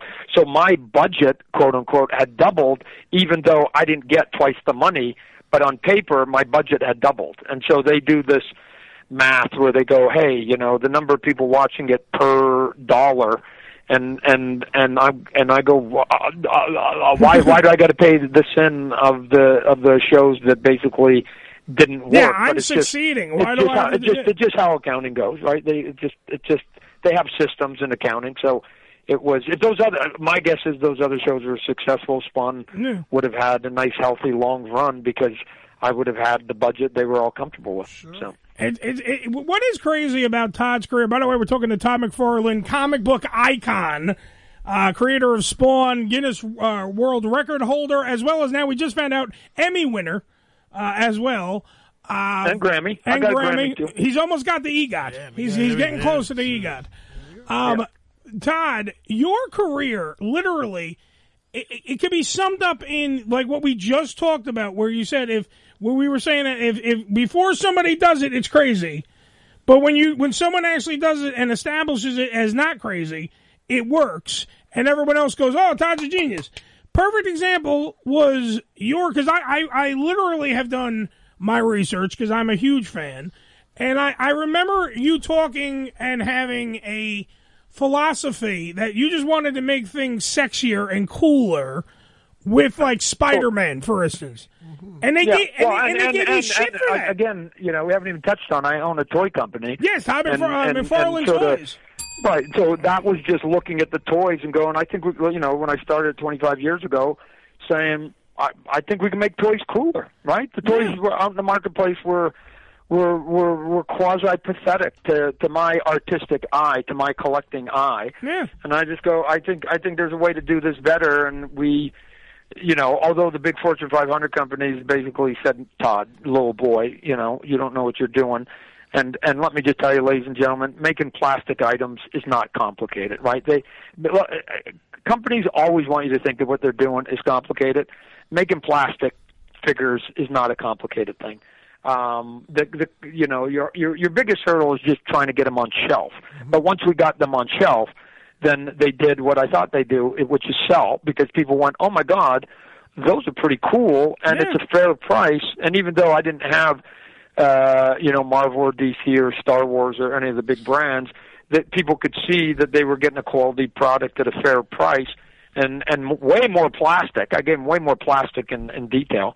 And people said, okay, cool. And now fast forward 25, and there's probably 24 companies that do what I did, you know, and I started to do a couple of years ago. So now there's hundreds and hundreds of cool looking figures out there where when I started, I bet you there was 4 that I would have collected at best. And now there's hundreds of them out there. But the same thing, they said, you can't do this. Who's going to come? Why would older people want to buy, you know, this kind of product? And so I've constantly had to spend my own time and effort and money and money, and just go, well, then I'll just start my own company and I'll just do it. And if I fail, then it's on my own merits. And so here we go. I wish I had all the money to do the movie, because I would just go and film it myself, but I don't. So now you have to make sure that the people who are putting in money, feel comfortable that they're going to get their money back out. But you're right. Until somebody shows them that it's successful, and there's the success part of it, and there's where I go back to use the word bilingual, that when you're walking in a room with business people, the reason you have to have a certain level of success is not because you want to get rich and famous, although if that happens, cool. Yeah, that's cool. Cool, whatever. But that's not the goal. The goal is to just do good art. And if you do good art, I think the byproduct of it is that it just sells, right? Yeah. So what happens in business is people go, we want to make $1 million. What kind of art do we want to do? I actually look at it the opposite. If I do good art, the $1 million will come. Absolutely. And so what they do is they go, Todd, it's not going to work. You can't do this. You can't do that. And then I go, well, I'll spend my own time and effort and money on it. Don't worry about it. And then you go and show them, and then all of a sudden they go, and then they have the big giant machines that can replicate it way better than I can. And then they steamroll over you at some point. Although we're still in Walmart and Target, so it's not like the big giants. At times people ask, when you take on the big giants, Marvel, DC, whatever, Hasbro, Mattel, what kind of dent do you try to make in them? And and my answer is like, I look at, I'm David. They're the Goliath. They're not only 100 feet tall, they're 1,000 feet tall. They've got the billions. They've got the marketing. They've got the people. They've got the power. They've got the shelf space. They've got everything, right? The question isn't how does little tiny, minuscule little David do anything that's detrimental to the big corporations, the Goliath. The bigger question is, how can the giants not kill David? You're 1,000 times bigger than me. You got 1,000,000 times more money. You got way more reach than I do. How is it that in 25 years you guys can't squish me?